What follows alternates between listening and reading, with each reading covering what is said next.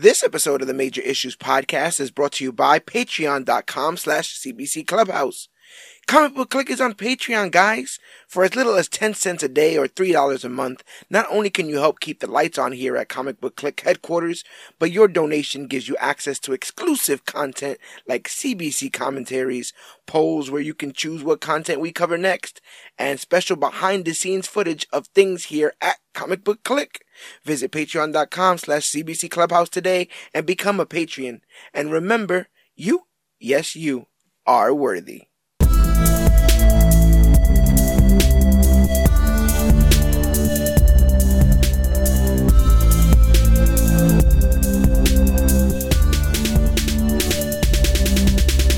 Hello everybody out there in comic book land. My name is George Serrano, aka The Don, and if you're listening to this, you could only be here for one reason, and that's a brand new episode of the Major Issues Podcast, brought to you by comicbookclick.com. And as always, I am never alone. Sir, can you please introduce yourself? Oh, flipping into this episode, yours truly, Cloudus Maximus. Cloudus Maximus is here, and he's thwipping all right. We have seen the film that everybody has been talking about and can't wait to talk about it our damn selves. Spider-Man No Way Home, which currently sits at $600 million at the box office. It's been around for about a week, maybe. Internationally, it's already passed $500 million. Who knows what's going to happen moving forward, but this was something that we had been talking about, speculating. We've made our own predictions about it, and I think in many ways it's exceeded all of our expectations. This film has. Jarvis is our resident Spider-Man super fan, so we had to get you in on all this. Like talking about it gets me shook, and it's not even like shook in a bad way. I feel like I got PTSD. Yeah, it's a lot. It's a lot of film, you know. I wouldn't be surprised if it's the longest Spider-Man film currently out. But that's because they sure packed a lot in it. The homework up front, Spider-Man No Way Home, is, you know, the 2021 film based on the Marvel Comics superhero of the same name.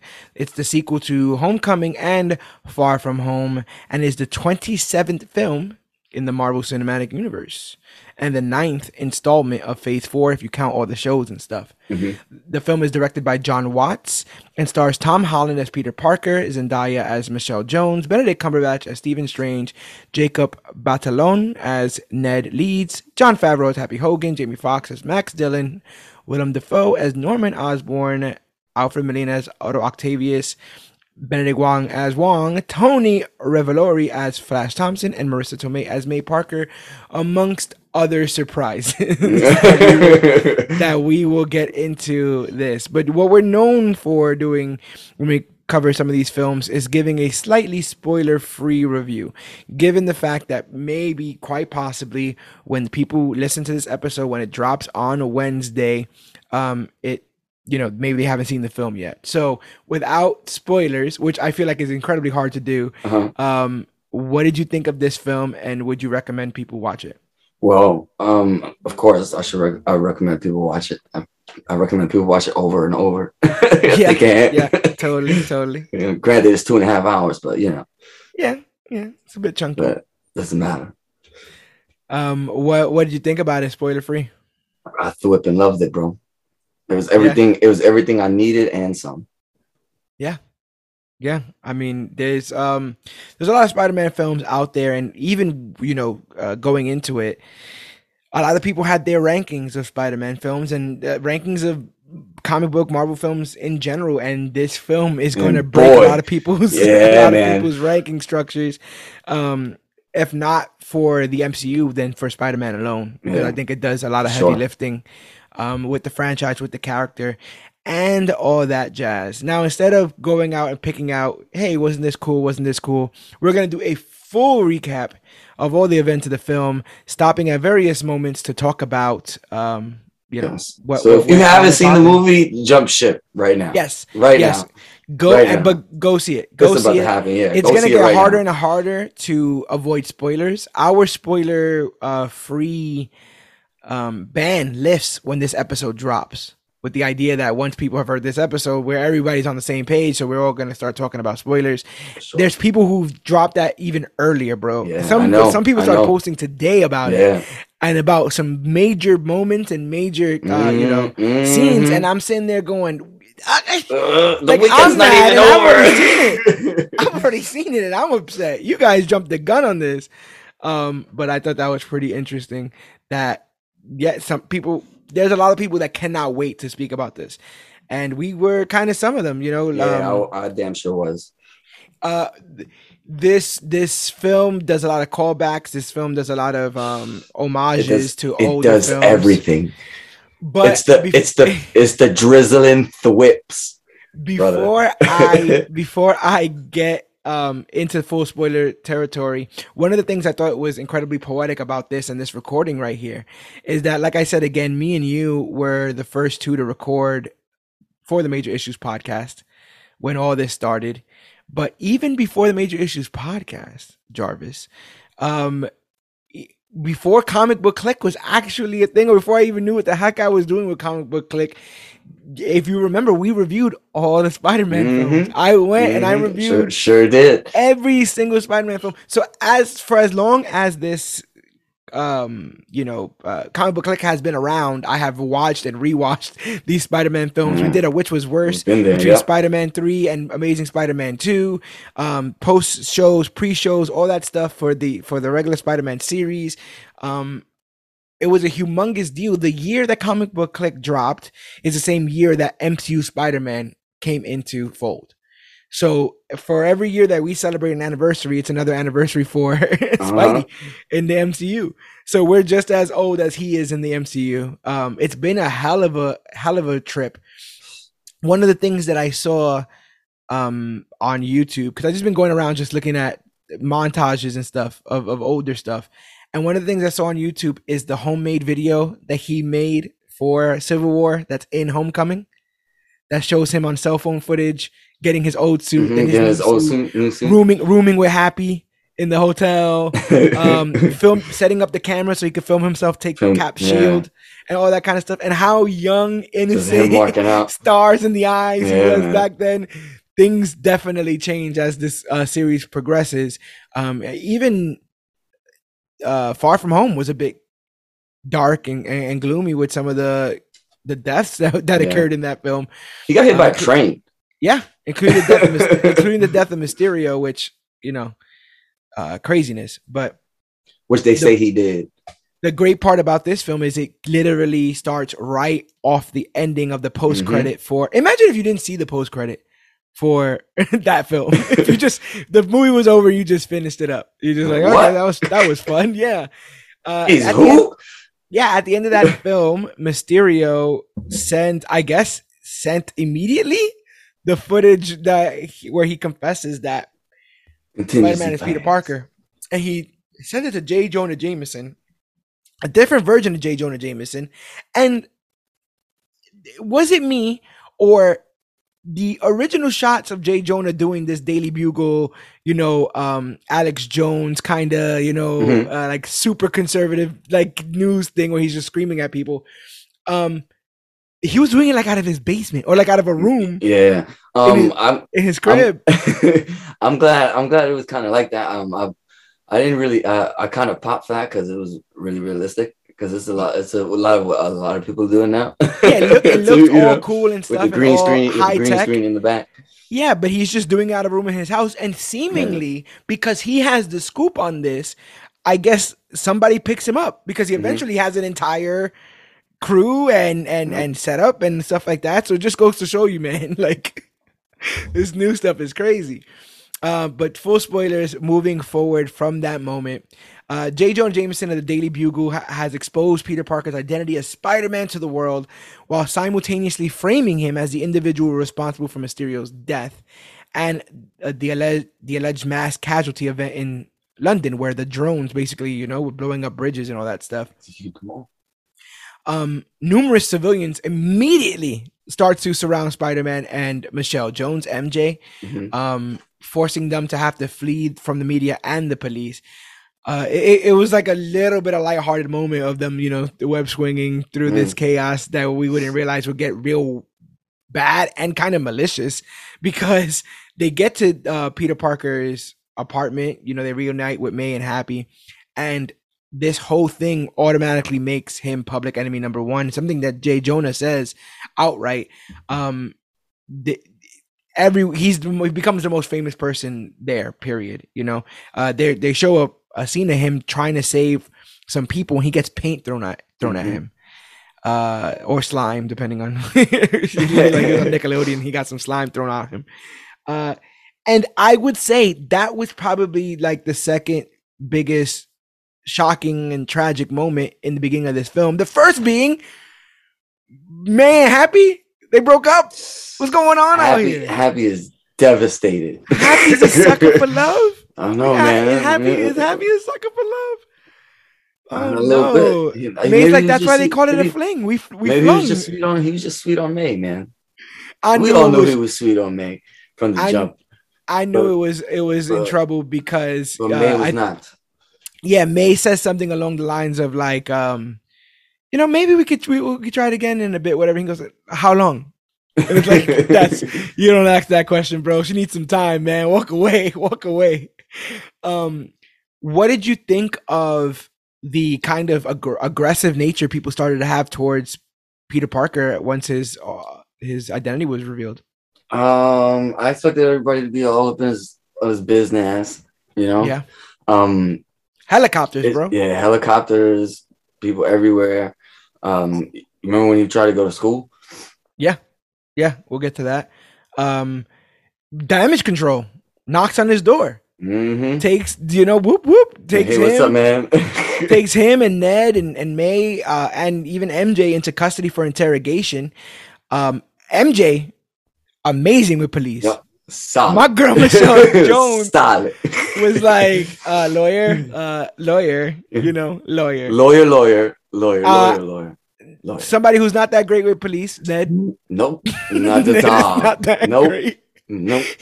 He just starts having verbal diarrhea and just everything about how his guy in the chair. He has to let people know. Bro. Kids are petty like that. All he had to do was say like, "Oh, MJ knew first, right?" No. I knew first. Trust me, I've been there from the beginning. Like, bro. Day one here. All right, dude. One of the things I thought was interesting was that one of the members of Damage Control was actually accusing May of child endangerment. Yeah.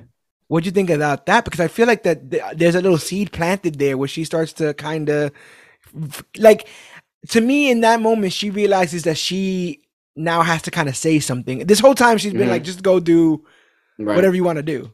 She hasn't really advised him what to do, right or wrong. She hasn't really, she's just kind of been letting him go. But I feel like in this moment, she starts to realize that she has great power over him, being his aunt, thus having the greatest responsibility to watch over him and give him the right advice. I also thought what was interesting is that the Department of Damage Control know that Nick Fury is off-world. Mm-hmm. So what a dick move, because it's fine that they know that Nick Fury is off-world, but Spider-Man didn't. And Spider-Man was taking orders directly from who he thought was Nick Fury. Not only is Nick Fury off-world, but no one else knew what was going down with that stuff with Mysterio. And so no one else can come to his defense, which is kind of ridiculous. So you're sitting there, you're like, shot in the dark. Who the hell is supposed to be showing up? But some people can see whether it's light or dark. Some people can see the scales of justice. Some people see a city on fire. And providing legal counsel for my man, Parker, is Matt Murdock, played by the incomparable Charlie Cox. Yes, you see the walking stick. Played by Charlie Cox. The beautiful rose-colored glasses, rose-tinted glasses. He's a bit cleaner in this. Is it? Yeah, definitely. I don't know if his hair is shorter. He has definitely a haircut. He has like a shave. I feel like maybe he was a bit more scraggly. Definitely the haircut. But that was also cool too. Yeah, 100%. I like the little shades. Granted, Peter did have it though. Yeah, 100%. Yeah. So he talks about taking over Peter Parker's case, and he gets his criminal charges dropped, mentioning that but he mentions that the feds are still looking for Stark Tech. So I think this works in twofold. One, it's going to eventually get Peter to the point that he's at the end, right? Because if they're looking for Stark Tech, then he can't be using Stark Tech. Yeah.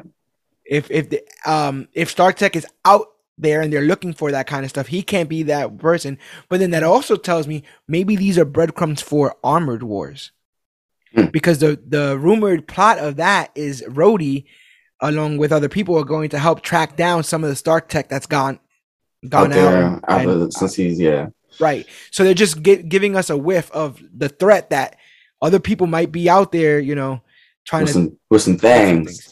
We already know somebody's messing with a watch on Hawkeye. Yep. You know what I'm saying? People just grabbing things from the, like it's a going out of business sale for the Avengers. So, speaking of grabbing things, Matt Murdock mentions that one of the things that Peter has to watch out for is public opinion, the court of public opinion, and how it doesn't really matter what the truth is. If those people think you did it, they're going to act as if you did it. A brick comes right through the window and he catches it. Seconds away from him. Peter doesn't catch it. Matt catches it. No tingles. Matt catches it. Matt catches it. And when asked how he could do that, he just says, "I'm just a really good lawyer." And that's it. He's gone. He's gone from the rest of the film. Oh my God. So happy. Oh my God. Did Peter put out his hand? Because Peter was about to catch it too. Yeah. But so happy. Yeah. So that was me. So smooth. It means a lot. Obviously, we're an episode away in Hawkeye, but it seems like things are coming together. It's very, very interesting how things are working here. Where do you sit on the debate of bringing the Netflix characters in? Where do I sit on them? Yes, of course I want them. But what I mean is, if they fit, they fit. Are you down for like multiverse versions of these characters, or do you want the Netflix, like that continuity? Like Matt Murdock here, is this the Hand Matt Murdock? Is this Elektra Matt Murdock? Well, is this Defenders Matt Murdock? I'm cool with just them coming through. It doesn't really matter who or which. I just it's cool. It's cool to see Matt. I just don't know which Matt it is, and to be honest, I really don't care until I see it. So I'm just happy to see him. And that is Charlie, Yeah. Oh, Charlie Cox is amazing. And I would have been really, really upset if anyone else if this close to all that, if somebody else would have replaced him, I would have been very upset. One of the things that I thought was kind of interesting is that the main thing that kind of tied the MCU Netflix shows to the MCU, can you remember what it is? How we know that it's in the same continuity? Wait, run that again? Do you know what the biggest thing is tying the Netflix MCU shows to the MCU? Is it Iron Fist? No. They mentioned the incident. Yeah. They mentioned the incident. They mentioned the Battle of New York is referenced a bunch of times. So maybe this is me putting on my Doctor Strange hat. He wears no hats because then he would be a wizard instead of a sorcerer. Yeah. Perhaps in going back and changing things in Endgame, we branched off just a little bit, and thus everyone who's been, because all the Marvel Netflix shows occur after Avengers in 2012. Yeah. So if you go back and change a little bit of something there, perhaps now these are the branched people, the Fisks, the Murdochs, maybe the Joneses, maybe the Cages, that we see moving forward. That's my working theory. We don't got no other information to work off of until they tell us what it is. But I do think that we might be getting fresh at almost everything from this, which is a shame because it stands like there's a world in which they could have acted like all of these villains were them for the first time. Right? There's a world in which they could have acted like Otto was just Otto from another universe, but not the one from the movie that we saw, or vice versa. But if they're making these choices, they're making them for a reason. So I hope that Matt is somebody of note. But like you said, Charlie Cox is here. Yeah. That's the party. That's and he's Matt Murdock. So that's all I want. So that's all it is here. the brick kind of lets people know, like, okay, we got a security kind of situation going down, because if anyone can get to you, then they can do whatever the hell they feel like they need to do to you, given the fact that people want your blood for Mysterio for some reason. Mysterio was right. What do you think about that whole thing? Thanos was right. Mysterio was right. What's wrong with these people, bro? So I feel like Norman Osborn. Don't you know what I sacrificed? But yeah, haters, all willy-nilly. Yeah, everywhere, man. Haters make the world go around. So then they choose to move to the land of haters, Long Island. PMA move into Happy's spiritual oasis, which is pretty much a Stark tech guarded little hideout, off the map hideout, where the two can keep away from prying eyes. That night, MJ and Pete have a talk on the phone while sleep apnea Happy is there in the background with his mask and being a bit of a hater. He's being a little bit of a hater. Yeah, he just broke up with his boo. He can't talk to his boo, you know. Yeah, you got Peter talking to his boo. He's like, hurry up, you know, y'all like each other. Hurry it up. I was like, yo, I'll be the hater, Happy. Yeah, you're just hating right now. You can't breathe. And you're just hating right now. Unfortunately, while they have this conversation, they talk about being excited for college and seeing one another. We find out that when they return to school in their senior year, the negative publicity causes them to be rejected from every college that they apply to, including MIT, which they were all hoping to get into together. Not to mention that Peter's celebrity status is making actual schoolwork kind of sort of freaking impossible. It's very rare where you sit back in these movies and you get a flash of your own childhood. But I'm sitting here watching this movie and boom, Franklin K. Lane. Right there on the screen, the J train, this school I have passed by hundreds of times. You know, it's a nice looking school. Terrible school. You'll get a rap sheet before you get a diploma, but nice looking school, nice looking place, cool place to film. Franklin K. Lane. So I thought that was kind of cool. What do you think of MJ getting almost equal harassment? Are you gonna have his spider babies, stuff like that? what did you think about everybody else catching flack? That kind of sucks because she's a girlfriend, so she's gonna catch some of that flack. Yeah. People are catching flack, and some people are catching the new Flash, blonde Flash Thompson, which makes me laugh when I saw it. Like, I giggled to myself because I'm like, he is blonde. I guess they are trying to get closer to the comic book. He's missing about 4 feet, and a couple of pounds of muscle, but I guess he is blonde. He wrote a book. Yep. Him being best friends with Spider-Man. Do you remember what it was called? Yep. Flashpoint. But I wanted to take a second right here real quick to talk about MJ. I think in this movie, her role increased significantly. I really like Zendaya.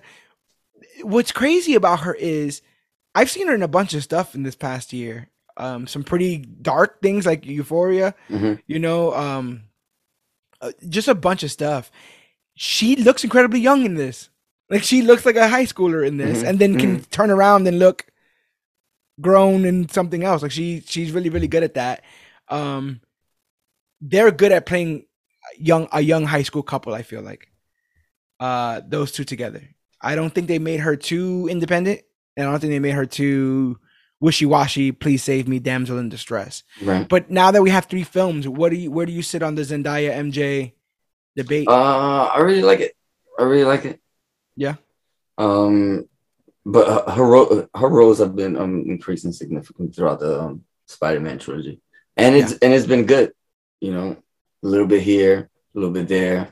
Come the second movie, sprinkle a little bit more, and then the third one, she's pretty much all the way through. On the team, on the squad. And they got good chemistry. Besides the fact that they're also dating, it's good, man.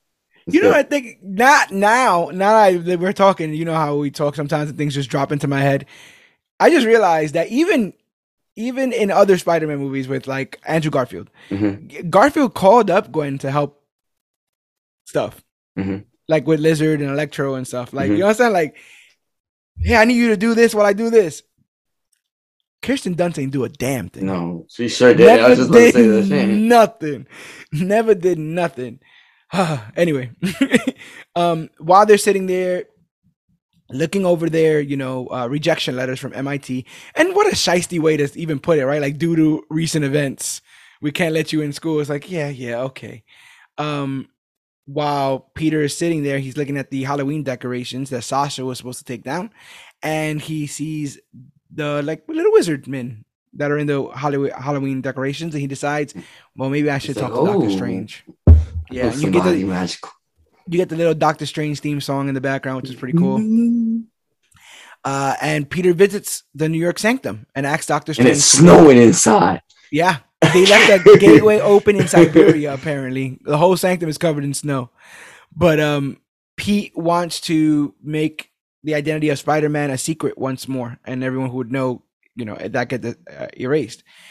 He gets warned not to do this by the new Sorcerer Supreme. My man Wong. He's out here drinking he's out here drinking in San Francisco with Shang-Chi, doing karaoke, pulling over. He's the head, the head wizard in charge, Sorcerer Supreme. Was that surprising at all? I mean, it kind of makes sense. It was a little surprising, but it kind of made sense. I kind of wonder where that leaves Strange at, though. 100%. And we were actually just talking in the group chat about it. This wouldn't even make him the second strongest user, because we were already told that the Scarlet Witch is stronger than the Sorcerer Supreme. So Strange. So what's that? Come on, baby. My man lost a couple notches, bro. That's what happens when you get blipped for 5 years. People leapfrog you. That. It's some shit. But he gets warned by Wong not to do it. But the thing is, the actual line of "Don't you cast that spell" from the trailer is not there. Yeah. What do you think that was about? I was waiting for it. He basically says, if you feel like doing it, do it, but I don't want to hear nothing about it. Don't invite me. Don't inform me. Which I thought I was like, he didn't actually tell him not to do it. He just told him, I can't hear you. Yeah. So, Strange decides that he's going to do it. There's a moment where he's talking to Peter and his face drops. Like, he literally feels bad for him. Yeah. Like, he's looking at him. He's like, damn. And poor guy. Yeah. And that's exactly, he basically says something along the lines of, he's supposed to help the peeps out, man. Yeah. He tells Wong, hasn't he been through enough? Mm-hmm. He's seen all the stuff on the news. He knows what the hell is going on. So Wong takes off, and he pities him. So he begins the incantation, the runes of Kafkal, sorry. Look at me, I'm about to break the universe myself. Which is set to erase the minds of everyone who knew Peter Parker was Spider-Man, including Doctor Strange himself. However, Peter changes the spell 5 times en route. He wants, I want my girlfriend to know. Well, if my girlfriend's going to know, I want my best friend to know. Well, I mean, who else is my best friend? Aunt May. And if Aunt May's going to know, I want Happy to know. Well, if those guys are going to know, can't just everybody who knew prior know? And that basically, breaks the spell. And Strange, flips out, like the kind of like when the parents driving a car and the kids in the background just mom, like he just flips out. He's like, call me sir. You know what? And he gives him shit for messing up the spell. And he's like, you know what, man, not for nothing, but you kind of just got to take this shit. Like, he might as well just been like, bro, listen, I get it. I thought I was a doctor for years, bro. And then I broke my hands. Now I can't even be a doctor. Maybe you should just try to do something else besides MIT. Maybe you should, become a plumber or something, bro. Like, you can totally Spider-Man plumbing. So I'm thinking about something with it. Yeah, Itsy Bitsy Spider went up a water spout. Look at that. It's all coming together. Spider-Man plumbing. Anyway, I love that he's like, yeah, man, you're just gonna have to do things like normal, whatever. If you've already asked them to let you guys back in and they have already said no, then it is what it is. And he's like, oh wait, I could have asked them. Yeah, you could. He's like, I could have asked them. You didn't ask them. Yo, bro. And then my man moves over the whole spell thing and goes, yeah, you saw that. Like, wait, shit. You didn't ask. You didn't even ask. You didn't ask the mentions before asking me to do a worldwide memory wipe of people, and that's when he says, "Call me sir." He's like, "Well, Steven." He's like, "Call me sir." Call me sir. That he's only going to be in like 2 other scenes in this, but Doctor Strange does a really good job of being like the annoying parent in the car full of kids, basically. It starts off with him being like, "Yeah, I'll bring all the kids over. Yeah. I'll take them. Yeah, don't even worry about it." And then halfway through, he's like, all of this was like the worst. It was only supposed to be one quick spell. My man, and he was like hyped to do it. They were downstairs in the basement. He's like, "All right, Spider-Man, good luck." He was about to just go into it. He didn't ask him who he wanted to know, any of that kind of stuff. So he must have really thought that all of this was just another, just another day in the life, and he gets drugged. Yeah. He gets drugged this whole movie, my man, Stephen Strange. So I thought that was pretty interesting. And, they know each other from Titan. Those two hung out on Titan in Infinity War and Endgame. So... and they hung on the spaceship. Yeah. In route to Titan. That's when he got Spider-Man. That's when he became an Avenger. Yep. Yeah. So yeah, Doctor Strange furiously kicks Peter Parker out of the sanctum for not consulting with the college administrators before meeting with him, which was kind of a good idea. And Peter decides, you know what, I'll try things the regular way. So he calls up Flash Thompson and he's like, "Hey bro, I know you know the MIT lady, hook me up." And he's like, "Well, she's going to the airport actually. So you might be able to catch her." So he goes over to the Alexander Hamilton Bridge, hoping that he can, appeal the case and be like, "Track her down." Yeah. Now this was a lot of this. Do you remember all the speculation about this scene? Like Peter wearing the blue suit, people like, "Oh, that's Toby's suit. It's not even gonna be Peter, bro." Matter of fact, when he's on the car and he's in the suit, it's not even gonna be him there either. People were talking crazy. Yeah. Now, I'm not saying that to make fun of those who would jump into those conclusions, because people got a lot of things right. There's a lot of things that we're going to start seeing that were 100% right. But it just, like, I'm watching this movie and all the scenes that I have seen before, I'm just looking at them a little bit closer to see if they did hide anything or take anything out. That's how I knew about the Doctor Strange, like, he didn't do the wink. He didn't do the, "Don't worry, I'm not going to cast that spell," wink kind of thing. So Peter, gets to the car. He starts kind of stating his case to this woman, and he suddenly ambushed by Otto Octavius, who seems to know Parker personally. Now he just comes straight from the ground, starts throwing cars off the bridge. It's on sight. I forgot how destructive those arms are. Like, even when he falls off a building, like, those arms like crack. Yeah. Remember, they break right through the foundations of buildings just to hold on and lash on. He's putting his tentacles through claws, then opening them up so they could be stuck, so he could toss them at people. And I'm like, this is ridiculous. I completely forgot about it. And they kind of go through battle. He sees somebody in a Spider-Man outfit, immediately thinks is Peter Parker that he knows. Of course. So they start going at it. And he's able to use his tentacles to rip a piece of the Iron Spider armor off the chest, and it doesn't even really get replaced. It just kind of goes elsewhere onto his tentacles. Yeah, and the nanites end up going into his tentacles. And for those who might be a little bit confused about how all that works, Oscorp and Otto in that universe were working on nanite technology. Tom Holland is able to put on his suit through his mind, and Otto's mind is what works the arms. So once he does this and he takes the nanites from the suit into the tentacles, he goes for another strike, but Peter reveals his face, and all of a sudden he's like, "Wait a minute, you're not the Peter Parker that I recognize." I don't think that, you don't look for me. You look like a little ass kid, a little British boy. Because I forgot. Otto fought the only American Spider-Man. The only American Spider-Man. You're not Peter Parker. Yeah, that's what he should have said. So Parker then takes control of Octavius's tentacles with the suit nanites and rescues the MIT admin lady from falling off of the bridge. And she decides, "I'll help out you and your friends." I would have just been like, "Hey, you know who else went to MIT? Tony Stark, and we were best friends. So can you please just reconsider? please. Or call Pepper. Pepper could hook him up, right? Pepper don't want nothing to do with any of these superheroes. Yeah. She's like, y'all fucked my whole life up. Me and my husband and my kid were fine. And y'all came through on some bullshit. And look what happened. Going through time. Now he dead. Take you to time prison. But yeah, they're on the bridge. Yeah, he's got Otto dead to rights. Yeah, bro. He's got complete control of Otto's arms because of the nanite technology. And kind of has him like handcuffed, I guess you would say. Mm-hmm.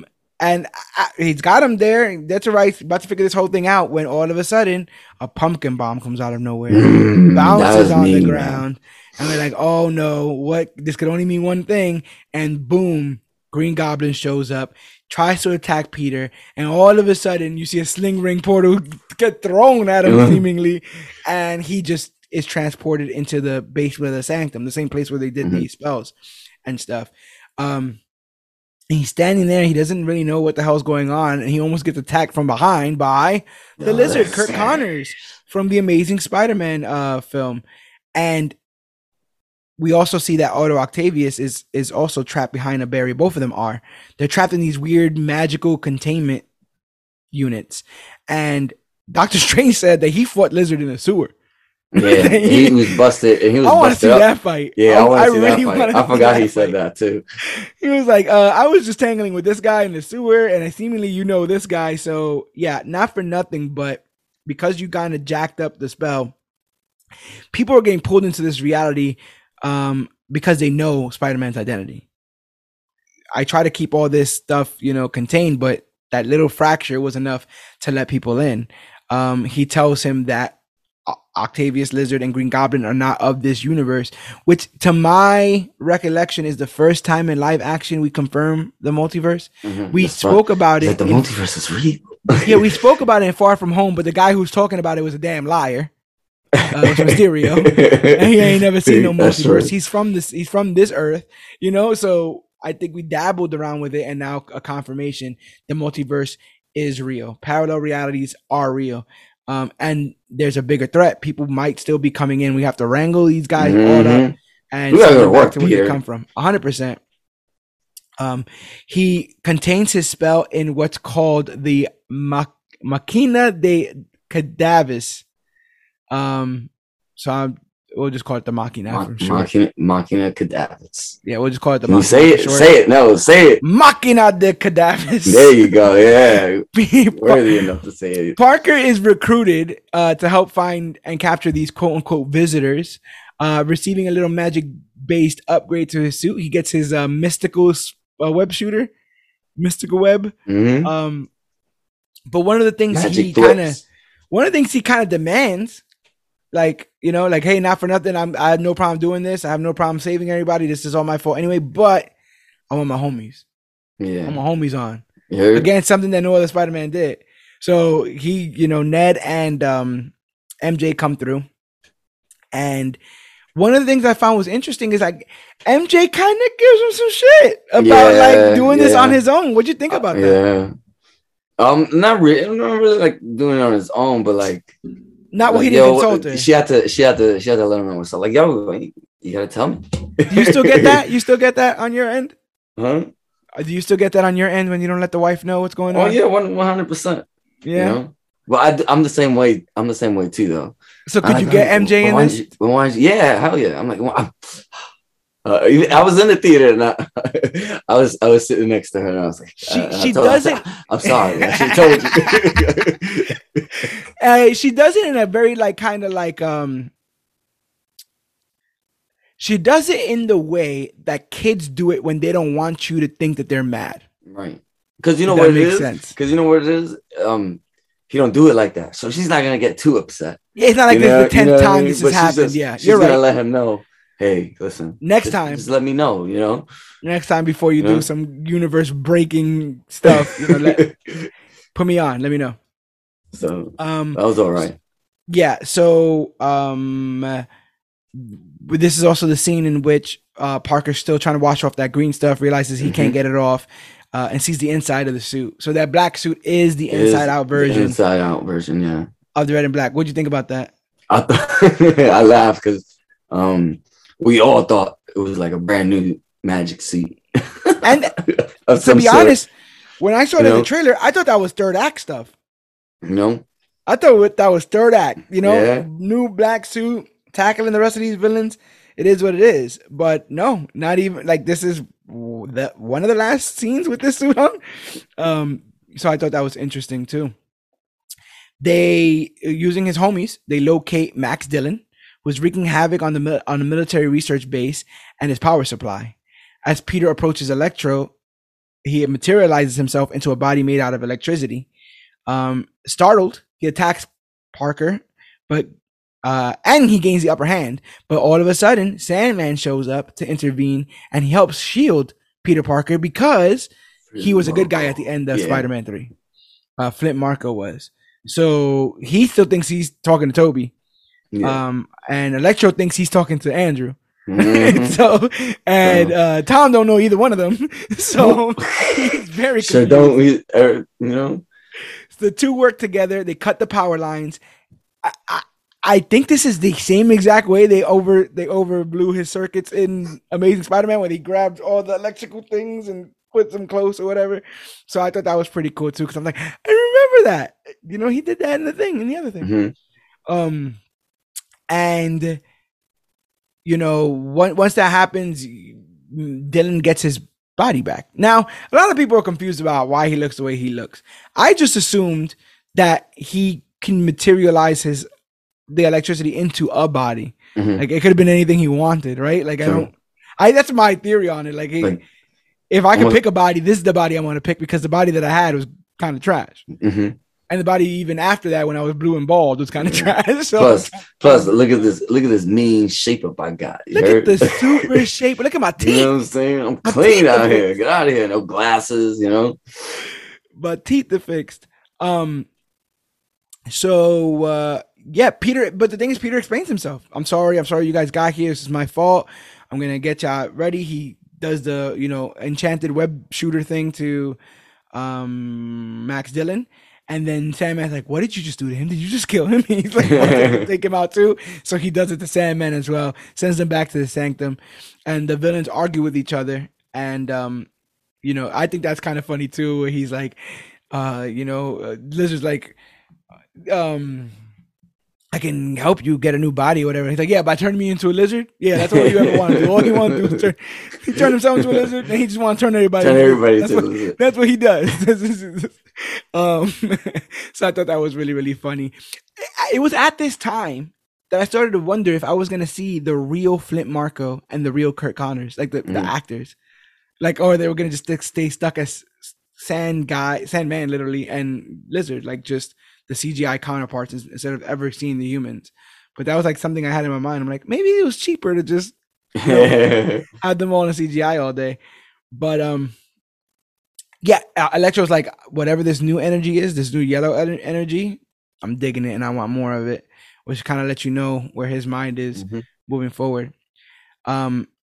We see Norman having a good one-on-one pep talk, as he normally does with his mask. And his mask is talking wild crap, so he smashes it, seemingly trying to get away from it. Goblin no more. Goblin no more. Smashes his mask up. We don't ever see the mask again. Which, like, it just confirms something that I think a lot of people said already, which is that Willem Dafoe's face is good enough as the Green Goblin. Like, I didn't mind him not having a mask anyway, so that was great. People started to like joke, now that we're so far away from that original film, people have started to look back and joke, like, you hid that face under a mask. Like, look at all the stuff he's doing, and in this movie, Norman's having a blast. Willem Dafoe is having a blast. Yeah, he's doing all his old speech patterns where he talks. We have to get his heart. Avenge me! He's doing all his hits, and he's stealing donuts.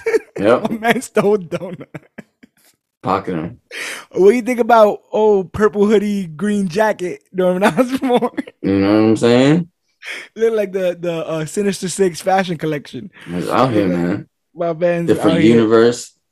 Yeah, he runs to go to the feast facility, hoping to get answers, whatever. And so May calls up Peter and he's like, hey, yeah, that guy you're looking for, he's like right here. I actually thought it was gonna be somebody else because I'm like, why would Norman be there? But it makes sense that was playing that he was trying to, be what's the word I'm looking for? Redeemed, I guess. Rehabilitated. He's trying to be rehabilitated. He's trying to get all that goblin out of him. Yeah. So they bring him to the sanctum. I love, and I did not even think that, like, it's one of the things I didn't realize I wanted, but for Otto and Osborn to know each other, to recognize one another, to speak about one another, makes 100% sense. They were in the highest ranking of their specific fields in the same city. In their universe. In the same city, in the same universe. So, of course, they would know who each other is. And I love that Otto's like, you died. Like, you died. You're a dead man. You died on my Earth. And then that's when they all started kind of being like, well, you also died. Like, I know you died. Sandman. And we got Sandman. Sandman's the one, right? Sandman's like, you died too, Otto. Like, I know that both of you died. It was on the news. Sandman says, because he's like, I'm from Spider-Man 3. So I know that you two die. And Otto's like, no, I had Spider-Man by his throat. And then, And Electro's like, no, I definitely was winning because I had Spider-Man, right? And I was doing all this kind of thing. I was all up in the electricity. And then, oh, damn. I think he did kill me. And so they start to kind of get hip to the fact that they died. Sandman tells Osborn he died by his glider, etc. And they realize that they all were kind of spared from death by being brought into this universe right before, I guess, they were supposed to die. So that's weird because it's also like that's a reality thing and a time travel thing in some ways. But Strange explains to Peter that like these guys are doomed to die fighting Spider-Man. It's just how it's going to work. To happen. So we are going to use this magic mother box kind of thing, and we're going to reverse the spell. Send them back. Send their asses back to die. And earlier at the feast place, May tells Peter like, "Hey, this is what we do. We're here to help people." You think that this guy Norman is crazy, he might be, but he looks like he needs help. And what do we do with people that need help? We help them. Which is, that's something that stays in his mind this entire time. Yeah. What did you think about this moment in which, when hearing that he would be sending them back to die, Pete's like, nah, we can't. We gotta fix him. Is that something that you were down with, or? But I was just more like, but how? How are we gonna fix him? I'm like, how? Yeah. I'm like, okay. I think it's more possible because, there's more tech here than there is in where they're from, at least. Yeah. At least I think magic here. And it's magic here. Yeah. So I'm like, I have a question. I'm like, cool, but you can't. You gotta at least hold them down. You gotta, because they can't get out. You got to hold them till you fix them, and you don't know 100%. How long that's going to take. I have a bit of a question. You don't have to have an answer for. I'm just like I don't know. If when they send them back, are they sending them back to the same like time to die kind of thing? That's a good question too. Like, if they did fix Otto and then they send them back, is it a situation where he comes back and Spider-Man's like, time to die? He's like, no, bro, I'm good. Trust me, I just had a whole adventure. We're straight. And the lizard, and Connors just pops up naked, butt ass naked, and he's like, just normal. He's doing a lot of looking at his hand. Peter. I always joke about like he was kind of like one of the sloppier villains. Like Peter Parker's looking around for a big lizard in Amazing Spider-Man 1, and Kirk Connors is like, oh, I haven't seen any lizards, but aren't lizards great? Lizards are the greatest. Don't you want to be a lizard? I would love to be a lizard. Wouldn't you want to be a freaking lizard, bro? And he's like, no, but let me know if you know anything about any lizards. So I thought that was, because the lizard does nothing in this. Yeah. At one point, he gets put in the truck just to he gets crated like a dog when you leave for vacation or something. So I thought that was pretty kind of funny there too. But yeah, Peter makes up his mind. He's like, I'm not sending them back. we can cure these people. We can spare them. So he steals the Machina. And then send them back. Yep. He steals the Machina before Strange can use it, and he flees. Strange runs right after him, takes Parker's magic back. There's a scene. Now, I'm very curious how you feel about this. Oh, go ahead. There's a scene in which he tries his best to take the Machina from... Sorry. He pushes the astral form out of Spider-Man. And Peter Parker is there floating. Like, am I dead? He's like, no. No, I just separated your physical form from your astral form, bro. Don't even worry about it. Happens all the time. As Peter is watching his lifeless body, Doctor Strange tries to take the Machina and can't because Peter is dipping and dodging and moving it around. Spider sense, huh? This is like 100%, like backup, bro. This is 100%. Like the backup. I feel like the older he gets, the better it's gonna get. You know what's weird, bro? Like I like him. I like all the spider. I like all the spider sense. There's no spider sense like the animated series Spider Sense, bro. where it shows like the weird like bugs and stuff behind him, and it goes like negative and out of negative. Yeah. And you're like, oh, like that was always my jam. They gotta find a way to get back to that. Or I'm down with the squiggles. With the squiggles, I like squiggles. From Spider-Verse and from the video game and stuff. Cool.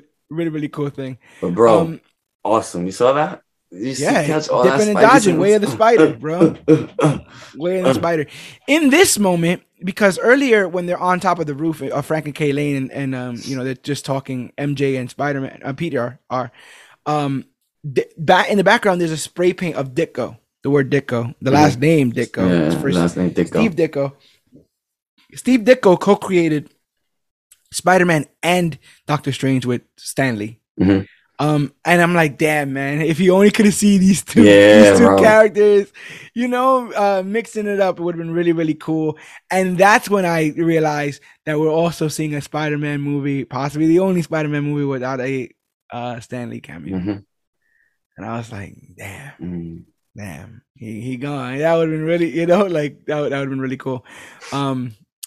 He would have, in another world, if he was still alive, he would have just been him. I know who Spider-Man is.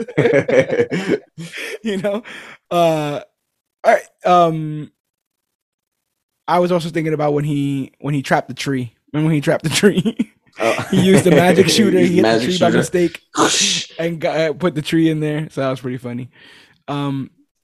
So Strange is like, I'm not playing no games. Sends his ass to the mirror dimension. Sends it right at him, bro. Boom. To retrieve the Machina. Mirror dimension. And every time he says it the same way. The mirror dimension. Yeah.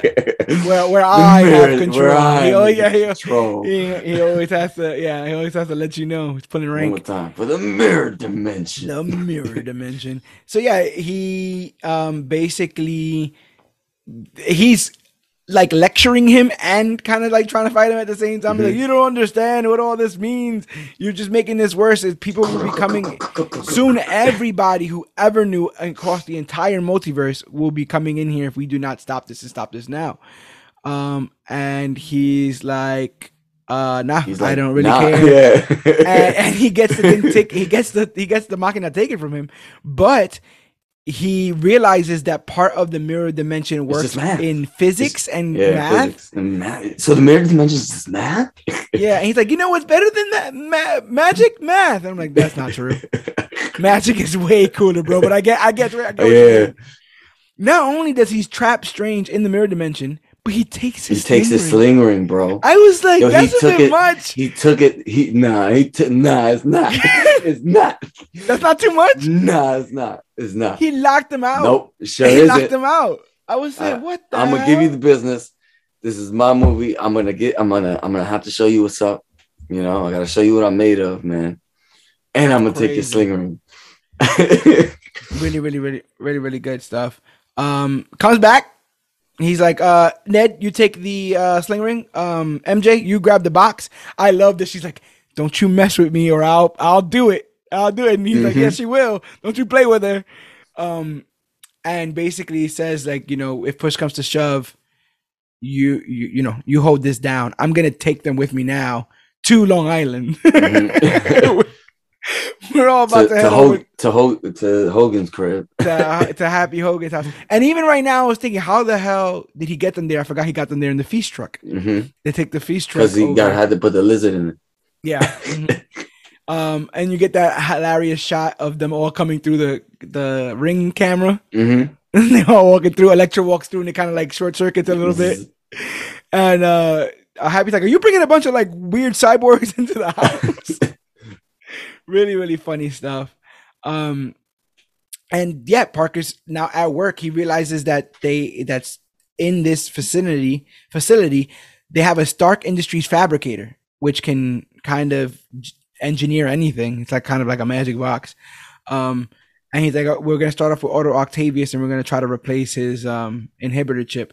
Somewhere along the lines here, I realize, you know, one of the other MVPs of this, because Norman's already killing it. Like I said, he's already killing, doing all the scenery that he can. But now we have a quiet moment. One of the moments that we will have multiple times. There's a lot of times where I'm like, they have time for this. I don't even care. This is hilarious. But Sandman and Electro decide to have a conversation about how they got their powers. Mm-hmm. So Electro's like, yeah, you know, I was like working in this, you know, I was working in Oscorp, right? And like I fell into like a vat of electric eels and shit. And then I got all my electric powers. And he's like, oh yeah, I fell in a super collider with a bunch of sand. That's how I got my sand powers. He goes, yeah, damn. Guess we just gotta watch where we fall. Yeah, I was dying. Jamie Foxx knew what this was. Yeah, man. He knew that this was a chance of redemption. He realized that this was a moment where his character can stand on his own two legs without all that heavy writing and makeup and all that other bullshit weighing him down. And he is hilarious in this. Yeah, I think one of the funniest characters in this. So much funny. So much funny. Look at my great English. But Peter Parker does manage to create and fix the inhibitor chip that we saw get broken in Spider-Man 2. When that little the little flicker of the sun just like taps it on the back. Turns him face instantly. Right. But the baby face. So he fixes the tentacles. There's a moment where Otto's body slumps. I'm like, did he just kill? Yeah, I said the same thing. I was like, oh, been funny as fuck. I said, so I whispered that in the theater, like out loud, and it was quiet. And I was like the minute it happened, like I said, oh, he killed Octavius. That's what I said. I said, did he just kill him? His body just slumps, and the whole room gets quiet. So I'm like, oh my god. Oh, so funny. Octavius. Killed Octavius. But no, he comes back up and he's fine. So because he's fine and he's not evil anymore, Peter relinquishes control of the arms off of him. And to thank him, Otto places his tentacle on his chest and redistributes the nanites on top of his red and black suit, which creates what we know now as the hybrid suit, which is basically the red and black suit with the gold emblem, the thick gold emblem over the top of it. Which is pretty cool. I really like that. I really like that too. I like it a bit more than the Iron Spider jam, but I think the reason why I like it more than the Iron Spider is I think the Iron Spider is a bit shiny. The red and blue is a bit shiny. I think the red and gold looks good because of the Iron Man motif, but I feel like the red and blue looks a bit weird with the gold and all that stuff. There's like gold is cool. I feel like the gold is cool. Yeah, on the red and black suit. But it's the only piece that's kind of like metal, really. Too. Yeah. It's the regular suit with that stuff on top of it. So I thought that was pretty cool. There, Dylan has a device installed onto him, which is designed to extract his powers. Take the juice little by little, and you can already see that he's not. He's kind of not with it, right? Yeah, he's kind of not with it. I don't want to do this anymore. And as this is working, all of a sudden, all the voices in the room start to get drowned out, and we focus on Peter Parker. Something's going on in his head. Seemingly, through his spider sense, he sussed out that something's happening. He asks for Aunt May. He's like, May? Because he doesn't really understand what's going on. And then all of a sudden, boom, he webs up Norman's hand to, I think, dummy, or maybe it was to like another piece of medical equipment or scientific equipment. And then that's when Otto Octavius is like, Norman? He's like, Norman's gone on sabbatical. I'm like, oh, yes. And he's like, he's here. And he's like, we're in trouble now. He's like, we can be gods. Gods don't have to ask for permission. Gods don't have to ask for it. Oh man, we back. I was like, yeah. And Sandman already said that he didn't trust nobody going into this. Dylan already said he wanted freaking more power, so he pulls off the neutralizer or whatever so he can have his powers back. Steals an arc reactor, uses that to power even more stuff. May grabs the Green Goblin cure and tries to put it in a bag and try to jet out and stuff.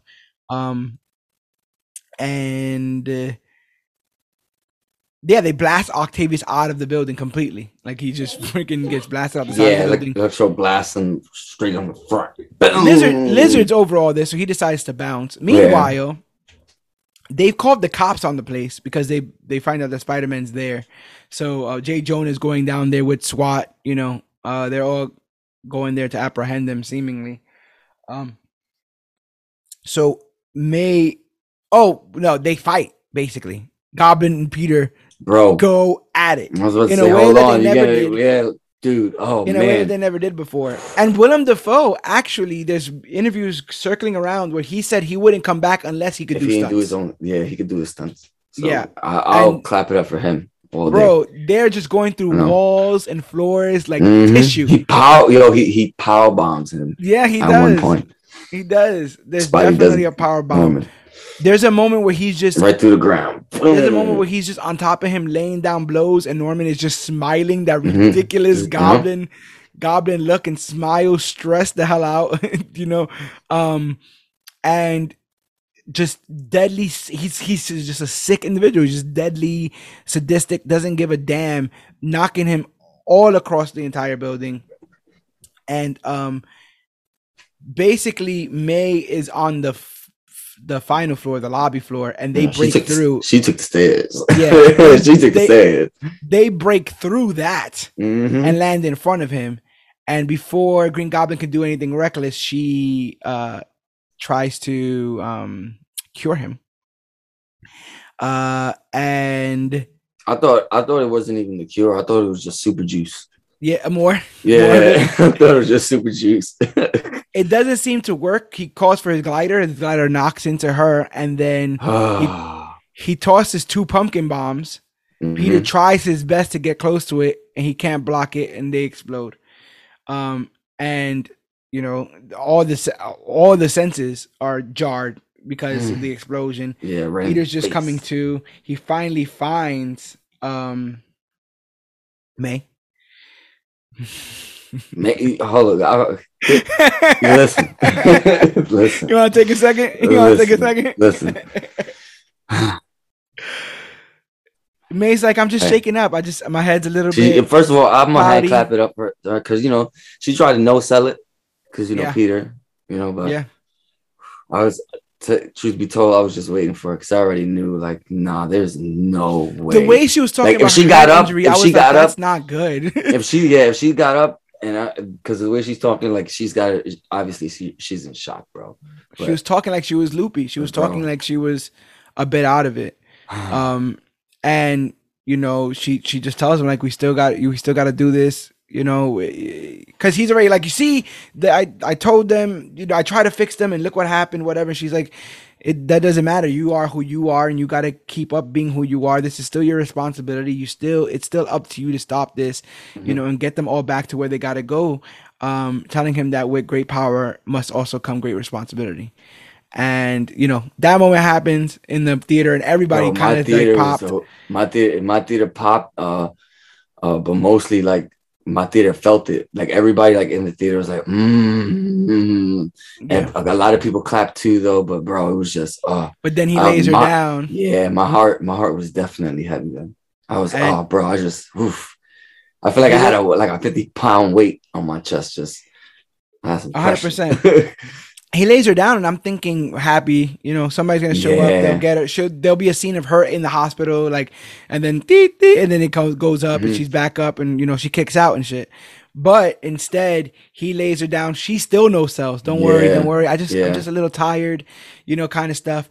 And he's like, he's like, what's wrong? Because he sees that his face went, you know, basically changes a different color, and it's because he pulls his hand out from behind her back, and there's blood on it.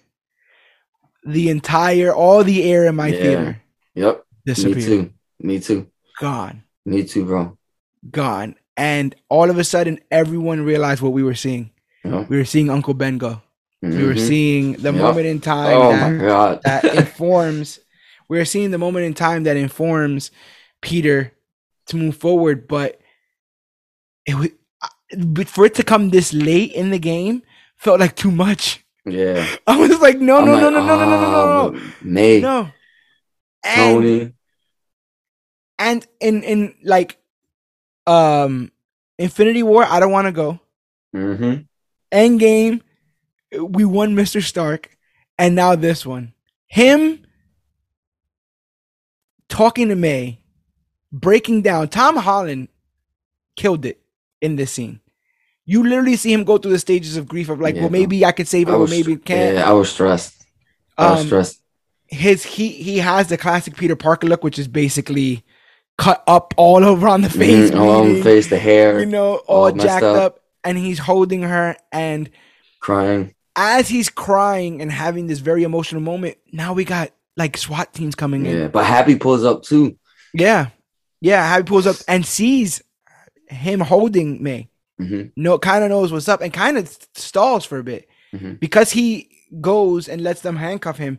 He actually has the time and to go off and run away, basically from and but they still shoot him. Yeah, right in the shoulder. They got him pretty nastily in the shoulder. I was very, very surprised by that. So, shot the man in the shoulder. I'm sitting there like, what? They bust a cap in him before he flips away, bro. And I'm like, what now? You're shot. Really going through it. You're blown up. What else? Your aunt's dead. What? And now there's 5 villains just running a freaking muck. Like, what? I was just, I was overwhelmed. It definitely overwhelmed. Hogan gets there. He's immediately apprehended by authorities. Peter leaves, and as he is like feeling at his worst, he stands in front of a video screen where J. Jonah Jameson basically says there's bodies everywhere Spider-Man goes, that he is a menace and he is just meant to kill all those close to him. And I'm like, damn. And a very beautiful, poetic, heartbreaking shot of him in the ring. Yeah, that shot. You see that shot? Just him just standing there. Getting told about himself. Yep. You know, in the rain. And I'm like, man, this is all gotten pretty freaking grim. I'm like, there's nothing that can make me happy. Yeah, man. At this point, there's nothing. What you gonna do, Peter? What's gonna happen now? You understand? But on the other side of things, that is magic. He's been Michelle Jones. MJ's like, I'm gonna press it. Like, I'm totally. He hasn't called me. He hasn't. Yeah. Yep. I'm gonna press it. And Ned's like, no. Let's just wait for him to come. Whatever. You know, I wish we could see him or whatever. And he does like the sling ring kind of motion, and like a portal kind of opens up. And he does it again, and it like fully opens up, and we see a silhouette of Spider-Man. And he's very far away, and he waves, and he starts to come closer, and I go, "That's not him." I say it to myself in the theater. I go, "That's not him." Then I see the big white eyes, and I'm like, "Oh no!" You see that long Spider-Man symbol, and he jumps out of the portal, and there he is, our amazing Spider-Man. And just when you thought, oh, well, you know what? It could be anybody behind the mask. You just keep him like this. It could be a cameo. He can go right back into the portal and everything could be said and done. He removes his mask with that beautiful head of hair. We see the confirmation of Andrew Garfield as Spider-Man. Man, that wasn't really confirmation. They didn't, the team ain't believe it at first. I mean, listen. That was fun. another big thing is that this guy. I mean, everyone did it, but this guy more than anyone else. I told everybody he was not in this movie. He for 6 months, my man has been having to lie, point blank, period. No, it's Photoshop. No, they didn't call me. Trust me, I would love to do it, but they didn't call me. No, don't look. I would love to, but that Spider-Man's holding it down, and I'm proud of him for what he does. I'm just happy for everything in his future. His ass was in this movie, and he's everything I wanted again. I have a very, very soft spot in my heart for Andrew Garfield Spider-Man. I like his like kind of quirky nature. It kind of lends to the whole young-minded, quippy kind of Spider-Man kind of thing. And there's nothing more I could have wanted than this. He exceeded all my expectations in this, and we'll talk as we go. But he, as much as Jamie Foxx knew, this is my moment to show everybody. Oh yeah, why they picked me for this? It's time to shine again. Oh yeah, boy, did he shine, bro. They picked me for this for a reason, and he's one of the ones like Toby. I don't know, not like Toby, like Tom. I don't think Toby was one, but he's one of the ones like Tom where he wanted to be Spider-Man since he was a kid. Like he's been dying for this moment. If not for nothing, but if the portal would have opened and he'd have walked out, and if it had been he'd been wearing the first suit from the first movie, I'd have kind of been pissed. I'm not a fan. I actually thought you were gonna say that it would have made you happy. I was gonna say only you, bro. I don't think it's a bad suit, but if you're gonna pick one, you know what I'm saying? Of course, pick the second one. I absolutely. I think of that scene in the beginning of the second film. I was happy to see him. I was very happy to see him. I think of that scene in the beginning of the second film where he jumps off the building. You can see the ripples in the suit. The ripples in the suit, yeah. So good. Taking the mask and putting on the little kid. Yeah. All of that. Really, really good stuff. So he shows up and Peter's like, MJ's like, you're not Peter Parker. He's like, yeah, I totally am, man. I'm Spider-Man. Trust me. And she's like, well, crawl on the wall. He's like, no. She starts throwing bread. She starts throwing bread at him. She's like, you don't have the tingle? He's like, yeah, I do, but not for bread. Ned's aunt? Is it grandma? Who is it? I think it's grandma. Yeah, he shows up and is like, can you get that cobweb that's in the corner of the room? So he gets up there and he does it that way. And they're like, oh, well, that didn't help. Well, now we have another Spider-Man, but we still need to find our Peter. So do it again. Just look for Peter Parker. And do it again. And then the sling thing opens behind him. And you see Tobey Maguire step in, and everyone basically died. Like, everybody died. There's a moment where I'm watching this film, and it's all going on, and I'm like, they're in the same room. They're in the same room, chopping it up. I want to throw my chair. They're in the same room, chopping it up. We couldn't make this up, bro. Like I said, Comic Book Click was started. We did a reaction to that Spider-Man trailer, just happy to have him.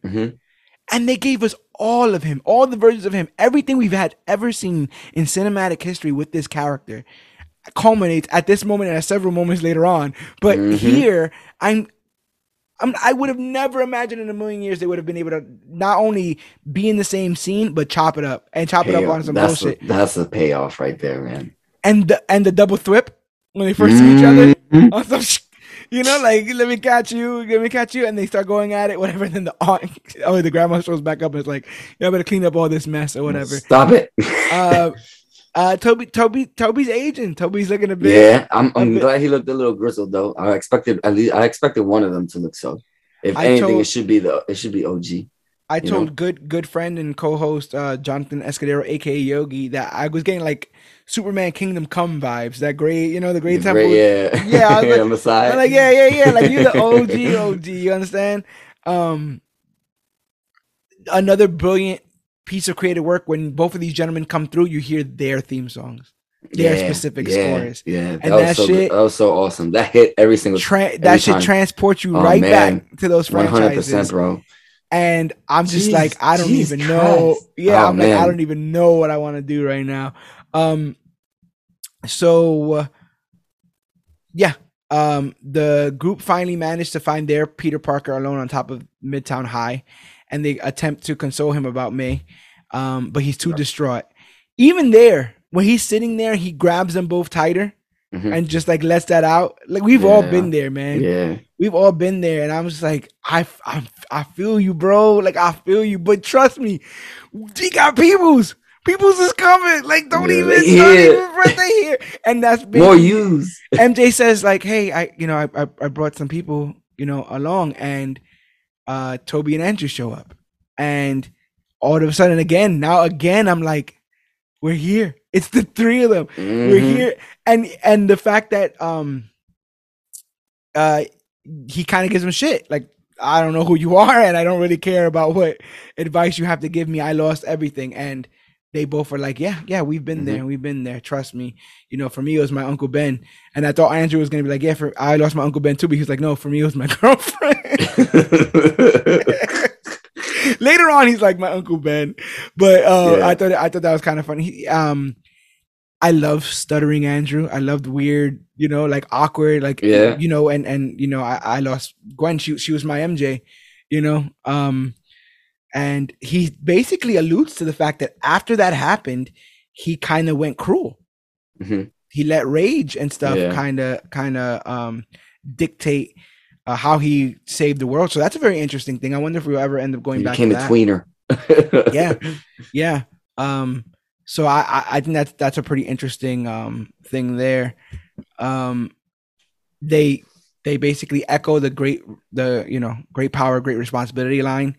And Tom Holland is like, how did you know about that? And Toby's like, oh, my Uncle Ben said it to me. And then Andrew's like, my Uncle Ben said it to me too. And I'm like, no, he said some kind of weird. And if you got a chance, and then you got a moment and an opportunity, and then you have the powers, and there's people that need your help, then you need to go and help the people that have the powers because you have the power to do so. Something like that.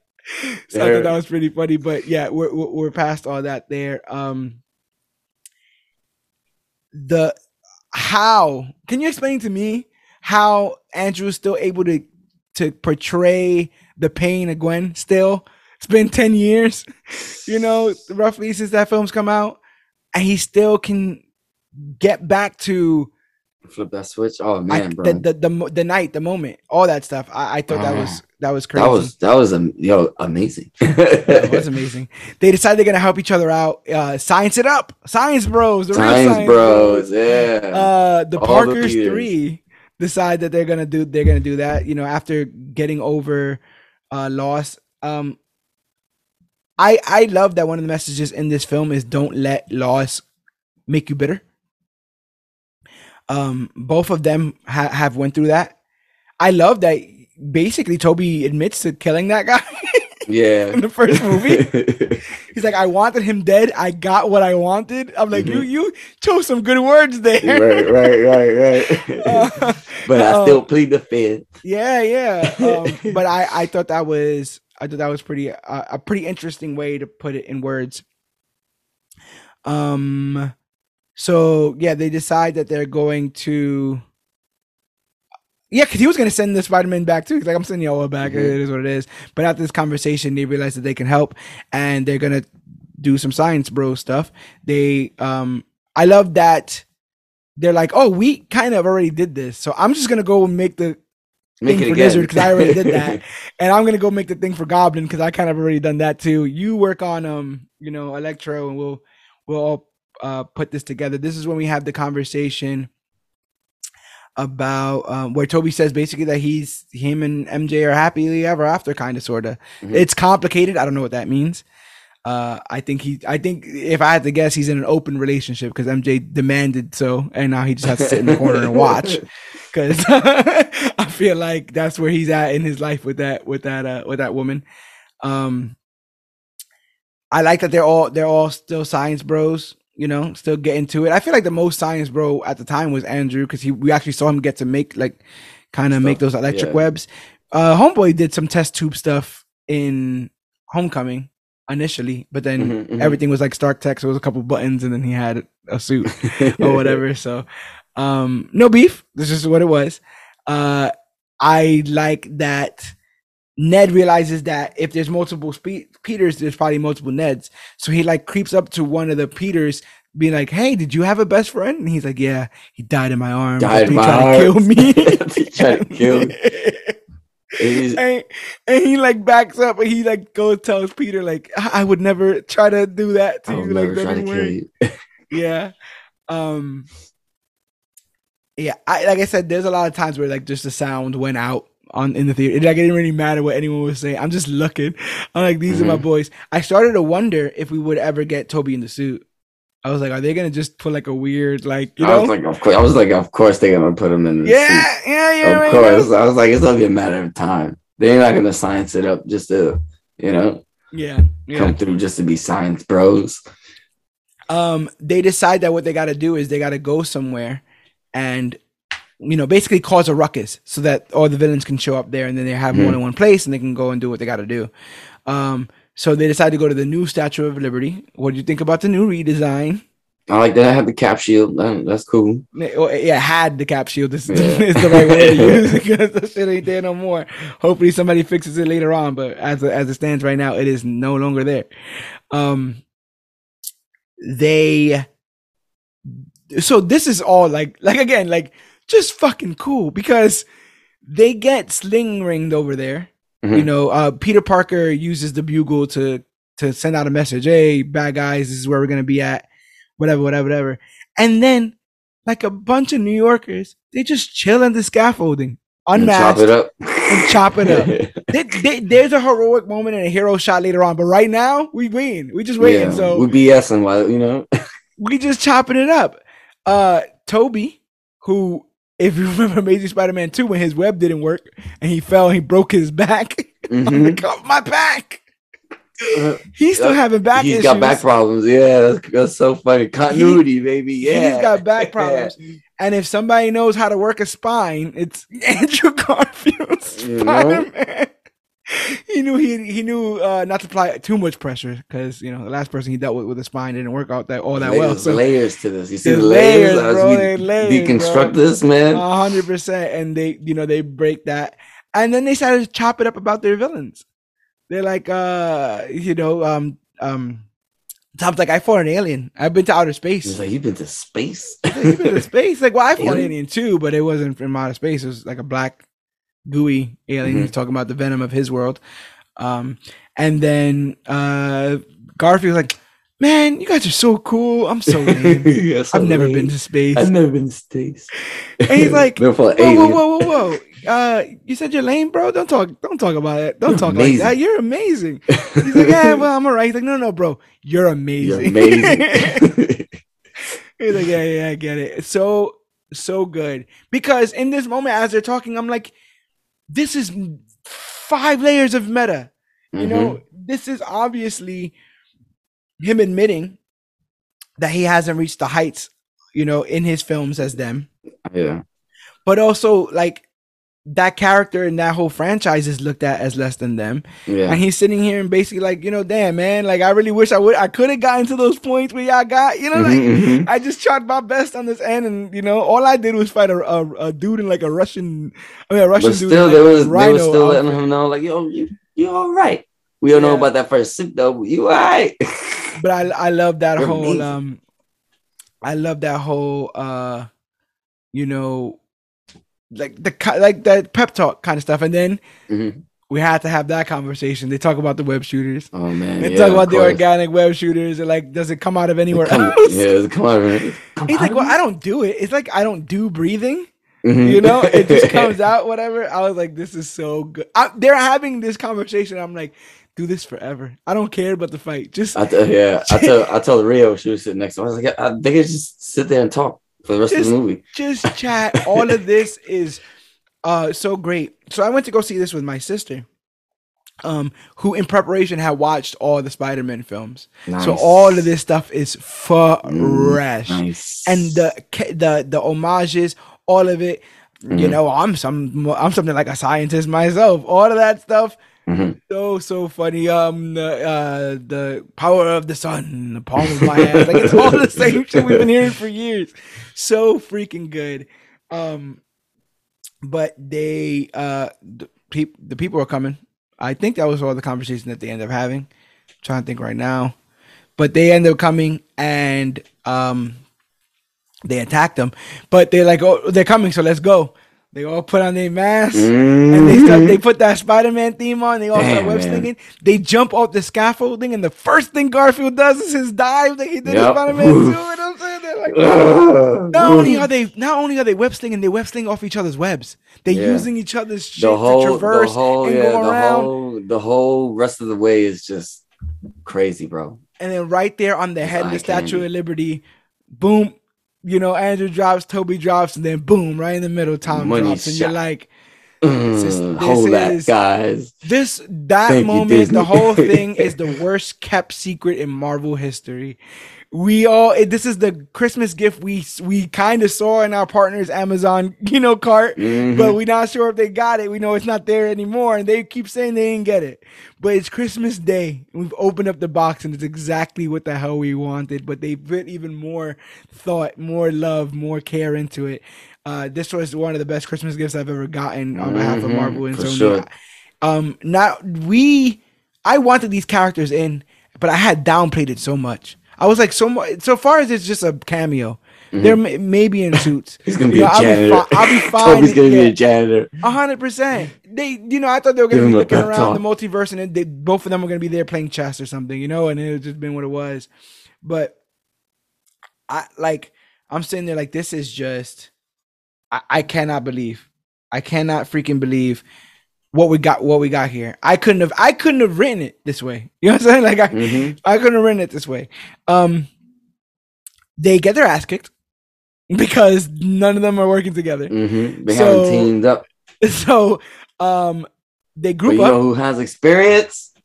Spider-Man. Yeah. So Peter assumes command of the trio because, like you said, he has experience as part of the Avengers. Whoa, you were in the Avengers? What's that? What's the Avengers? Bro, were you in is it a band? Were you in a band? So good. Wait, you don't have the Avengers on this? No. Oh, so good. I'll be Peter 1, Toby's Peter 2, and you'll be Peter 3. He's like, yeah, I guess I'm Peter 3. It's on the page, like, yeah, I guess I'm Peter 3. And they're like, yeah, don't worry, I got this. I know how to work as a team. We have to pick the same person and attack them. So we'll start with the Lizard, and we'll move around and grab up what we got to grab. And then in an underrated moment, super underrated, bro, they all going to go jet off. Andrew stops them both and goes, I love you guys. Yeah, I love you guys. And I go, I love them too. Yeah, I love you too. And they go, yeah, man, you too. Right on. Like, you too, whatever. And that was it. They put their masks on. They cure one enemy at a time. They're able to stop Sandman. They leave Connors naked. Marco gets to keep his shirt. That's canonical for him. They Lizard. They're able to hot potato the cures over to each other. Cure Lizard. Cure Marco. The 3 Spider-Men try to take the arc reactor from Max, but Max is super powerful at this point, so they can't manage to help him. But because now he's got all these upgrades. They all got upgrades. They're all in these super cool suits now. The Lizard breaks free and runs into the portal, into the lab, and he starts knocking things over, and it's very similar to the scene where Peter and him are in the classroom and everything's getting knocked over, the tables and stuff like that. But they are able to put that green smoke in his face and give him the hookah, and he goes, oh, I completely forgot. There's a scene so fucking funny because no one calls attention to it. It's a visual joke where all the villains are there, and May comes down the stairs and she's burning sage. She has sage. Burning sage. And I'm like, oh, this is so good. But yeah, they get Kurt Connors naked. They leave him there. Ned is still messing around with magic and accidentally kind of sort of brings Doctor Strange back. And Doctor Strange is like, pissed. He does basically the whole I've been falling for 30 minutes or whatever, whatever stuff. Stuck in the dimension. The mirror dimension. He's like, no, you know what? It's over. I'm done with this. I'm done with y'all. I'm done with all of this. Sending him home. And Ned's like, no, look, it's working. It's working. He actually gets to see some of these guys get cured. So his mind starts to work. Well, maybe Peter kind of was in the right with this. So Strange grabs back the Machina and his little sling ring. He takes them both from Ned. Peter 2 and Peter 3 are overpowered by Electro. And that's when your boy Otto shows up, babyface, extracts the arc reactor himself and renders him powerless with the finished neutralizer. Jams that thing right in his heart.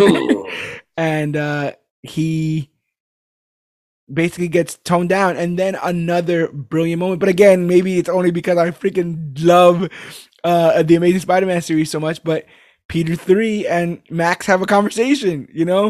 And he's like, oh, yeah, now it's just me, a nobody. And he's like, man, you're not a nobody, man. He's like, yes, I am. You never saw me, you know? and he's like, bro, like, don't even worry about it. Like, I'm just happy that you're good as new. He goes, you know what, man, look at that face. Got that suit. Be helping poor people. And you was from Queens. I just thought you was black. I was wrong. I was like, Electro, you got it.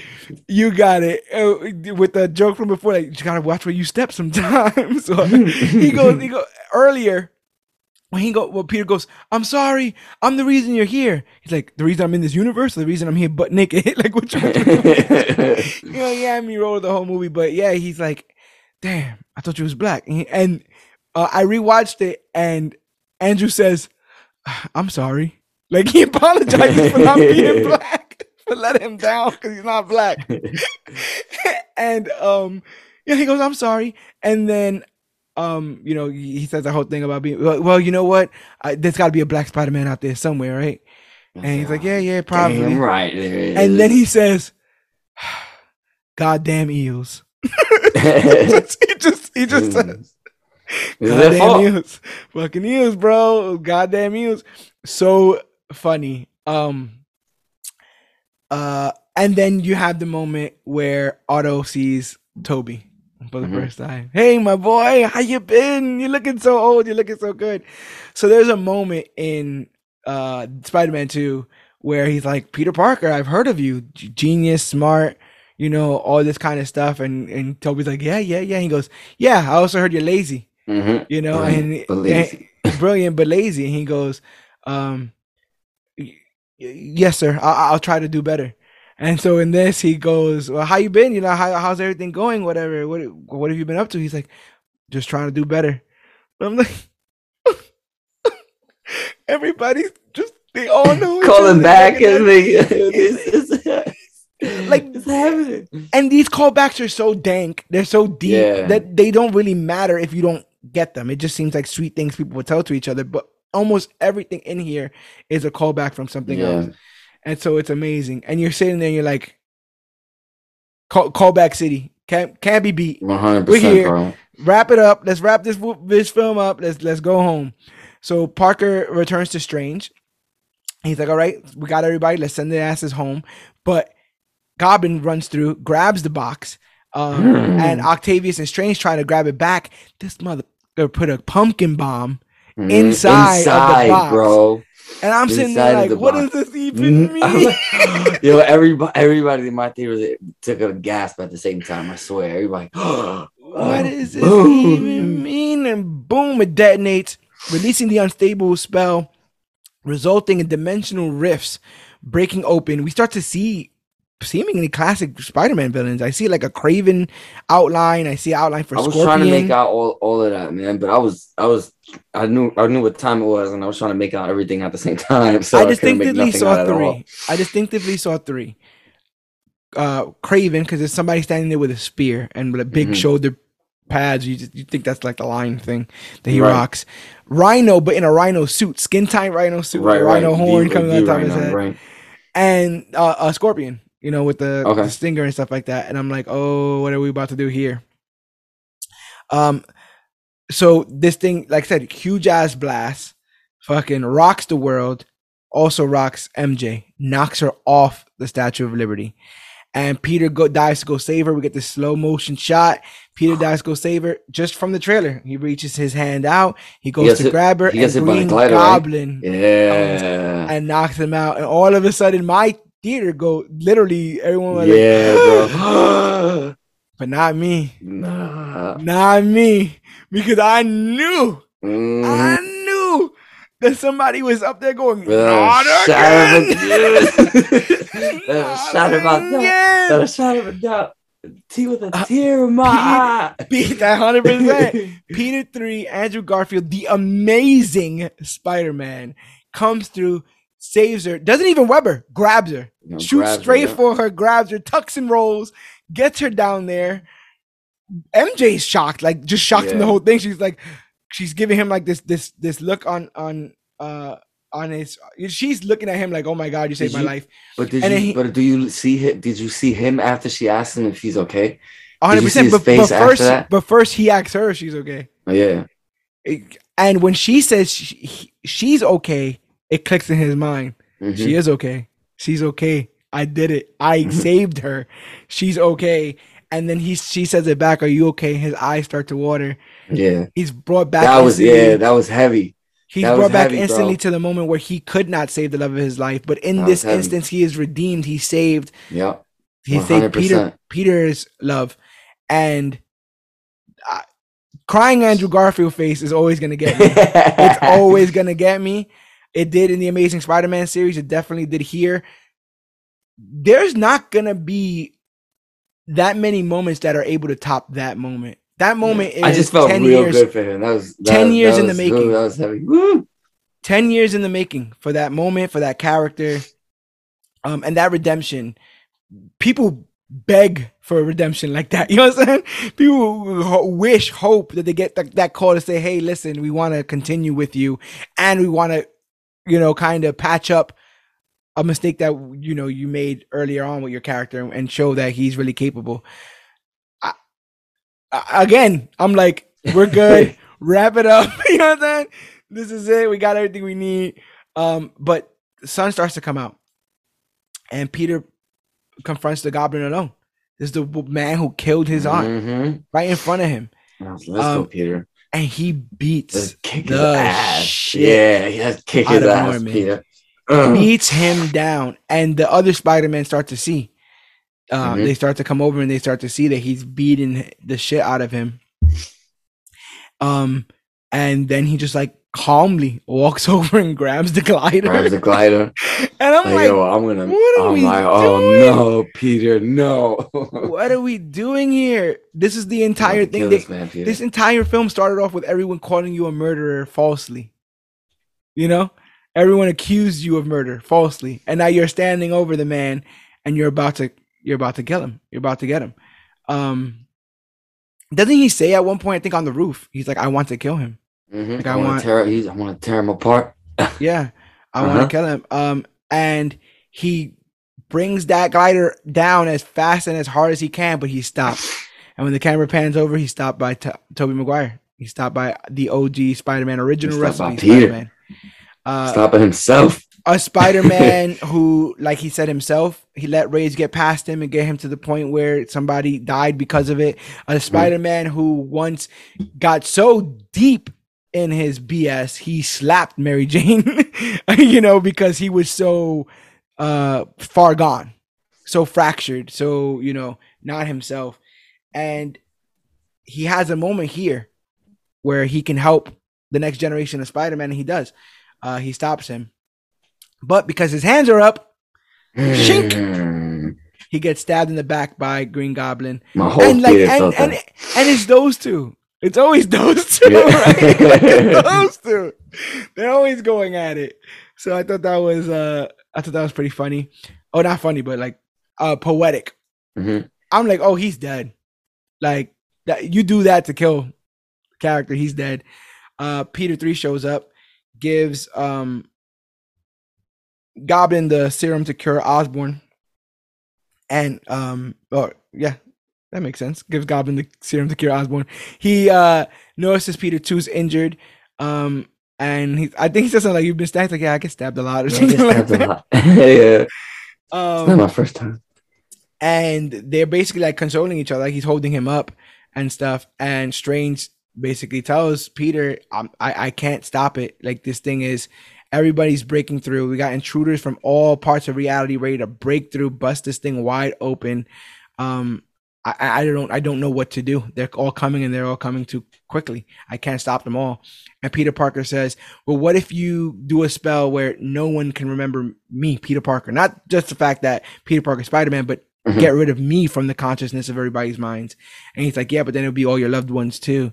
And he's like, do it. Well, yeah. Like, go say your goodbyes, kid. Yeah, that's exactly like Strange. Like, go say goodbyes, and he's like, all right, Dr. Strange. I mean, he goes, oh, thank you, sir. And he goes, no, don't call me sir. And he's like, thank you, Steve. And he goes, still sounds weird. He's like, shit still sounds weird, bro. He he says his goodbyes to the Spider-Men. And they're like, you keep on keeping on. There's a moment where he wants to say everything we want to say. Mm-hmm. He just can't get it out. Yeah. He's like, guys, I want to just say, and they just hug him. They just hug him, and I see those three heads, and I'm just like, what did I do to deserve this? Like, this is all so pure, so potent. The time is gonna pass, and questions are gonna be asked. I've asked some here that I can't question, that I can't raise. There probably were easier solutions. There are probably better solutions, but they gave me this movie. Whatever wonky logic that took place gave me this. And this is going to sound jerkish and selfish. This is for me. It's for me. 100%. If you're down with Spider-Man, it's for you too. But if you're just coming in it, trying to take it apart, pull the legs off the spider, if you will, you have your fun, but you're just going to be left miserable at the end of it. This is everything I needed. This is the one we wanted. Yeah, this is the one we wanted, bro. And I even hesitate to say everything I wanted because I didn't even know I wanted this. I didn't even know who I could get this. You understand? A lot of these scenes were things that people had speculated, predicted, kind of, right? But we didn't fully know. I managed to stay spoiler free for the most part. I did too. The only thing was there was very, very heavy Daredevil rumors. That was the only thing that I was kind of like, all right, I'm almost certain that his ass is popping up in this because everyone's talking wild crazy about him right now. But besides that, I'm just digging it. So the Peters all disappear in gold light. So does Dylan, Octavius, Osborn, Marco, Connors. They all go back to their origin universes. And then somebody else goes in the post credit, and we'll talk about that in a bit. But Parker embraces Ned and MJ. This was kind of gave me teared up too. Yeah, because they held it down, man. She was strong in this. She was strong in this moment. She could tell something was up with him, and he's like, "Yeah, you guys are not gonna remember who I am." And she's like, what?" And he's like, "Yeah, I just, I have to do this." And then she's like, "I love you." And he goes to say, "I love you" back. And he was like, "No, tell me when I remember you." And I was like, that I was like, oh, that when it happens, when that happens later down the line, Waterworks again. They already planned the siege for Waterworks later on. And Spider-Man 6. But he departs. Strange unleashes the spell. The entire world becomes completely oblivious to Peter Parker's existence. Did you have any idea, any inclination that this was the direction they were going to end up taking this character? No. Were you surprised when it all went down that way? Yes, I did. I was like, we're just going to forget about him anyway. I was like, is this how he goes back to Sony? Like, I was a little bit, kind of questioning that. I'm like, is this how he go? But that it really didn't have anything to do with that. So, yeah. I'm glad it didn't. Yeah, I'm glad it wasn't. I'm glad there wasn't no write off of any kind. Yeah. I'm glad they didn't send him anyplace else. It's a few weeks later, and now it's the holidays, which is causing a lot of people to theorize that Far From Home took place in the summer, This film takes place in the fall. Mm-hmm. After they finish, they come home right from vacation. They find out Peter Parker, Spider-Man. They go back to school, seemingly in the fall, and try to do their high school applications. Then this is taking place in the holidays when he's walking around. He's about to tell MJ. Like he wrote a whole note, I guess, to how he was going to reintroduce himself to MJ. And it's around Christmas, so people are theorizing that right after this is the events of Hawkeye. Oh, okay. Because Hawkeye takes place during Christmas, which means that there's a certain lawyer walking around. You know what I'm saying? Except his whole week last week was booked, and he can't remember who he was seeing. But Peter tries to reconnect with his MIT bound friends. They're going to MIT. They're good. This is reminiscent of something, but I can't remember what. Was there something else that happened like this where somebody showed back up to people who didn't really know who they were and kind of was just like, you know what, I'm gonna just let this 100%. It's happened a couple times in other places, but we know where, we just can't pick it up. But we are thinking. I'm pretty sure we're thinking about the same thing too. And I'm not saying it like it's cliche, like they did. Right. I'm saying like, and they did a good point with it where. Peter Parker's just like awestruck seeing her again, getting that eye contact again with the love of his life, and she's like, he's like, my name is Peter Parker, and he's just like, okay, and he's like, oh, can I get a coffee? And she's like, yeah, okay, here you go, Peter Parker, and he's like, he wants to tell her. And it's kind of like going back in. It's kind of like going back in time since before a person even met you to kind of see them. You know what I mean? And but still, it's different. He gets to see them kind of geek out over their MIT acceptances and kind of talk about what they're going to do in their future. But what really, really sets everything off is that as he's talking to her and about to maybe confess, start the process of them talking again, and maybe even him confessing who he is again, she moves her hair and he sees the scar on her forehead from the bridge and realizes that she only got that because she knew he was Spider-Man.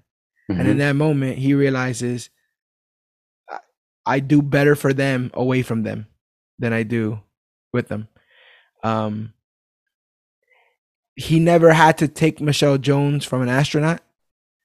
He never had to stop Michelle Jones from kissing his best friend. He never had to, you know what I'm saying? Like, this was a good MJ. Right. This MJ kept her job the entire time. But yeah, he decides to walk away, and I think he's playing the long game. Yeah, I don't think this is the end of this. I just think that like they could meet in college, they could meet anywhere. He's seemingly not going to college. We see him with a GED book later, and we'll get to that in a second. But he's gonna go straight to getting his GED, and then get. I mean, he doesn't. I mean, kid probably doesn't even really need college. Go to YouTube Academy. But what do you think about this additional sacrifice? The first sacrifice of erasing people's minds from him, that was monumental. But in this moment, he makes a very personal choice not to reconnect with MJ and Ned. Do you agree? Do you think I kind of agree, but it's more of like what you said about the long game. I kind of feel like it's really on him, honestly. Yeah. And if he wants to be away by being a little near, then that's all right. You know what I mean? Because at any point he can kind of step in, but if he does step in, he figures eventually he'll just end up getting one of them hurt or killed. 100%. So with him not trying to have that, I guess he just rather not. I mean, as a matter of fact, he could also keep an eye on them. You could argue without Garfield, she probably would have died. Yeah. And that would have been it. It just would have went down like that. So very, very close call. And sometimes too close, because he visits May's grave to pay his respects and is joined by Happy Hogan. But Hogan's like, how'd you know her? Yeah, man. That kind of sucked right there, too. How'd you know her? Spider-Man. Yeah, same thing. He knows Spider-Man, but he don't know who it is. That sucks, bro. He chooses to carry on, but he drops out of high school. He moves into a new apartment by himself. He begins studying to earn his GED. And then we see him get alerted to criminal activity on his phone. And we see that he stitches together a new, simpler suit. Now, this is something that I get. Like, I dug the idea of the suit. And but another thing is like he must have been emboldened by the other two, right? Yeah. Who never were a member of any teams or any of that kind of stuff. And Peter Parkers, who are Spider-Man, are able to make their own suits. That's been a thing. And he tried once. He cut some holes out of a sweater and the hoodie, and he had his own suit that he made. But every suit after that was made with Stark Tech. Was tech with at least some kind of upgraded tech. 100%. Most of it was techie. 100%.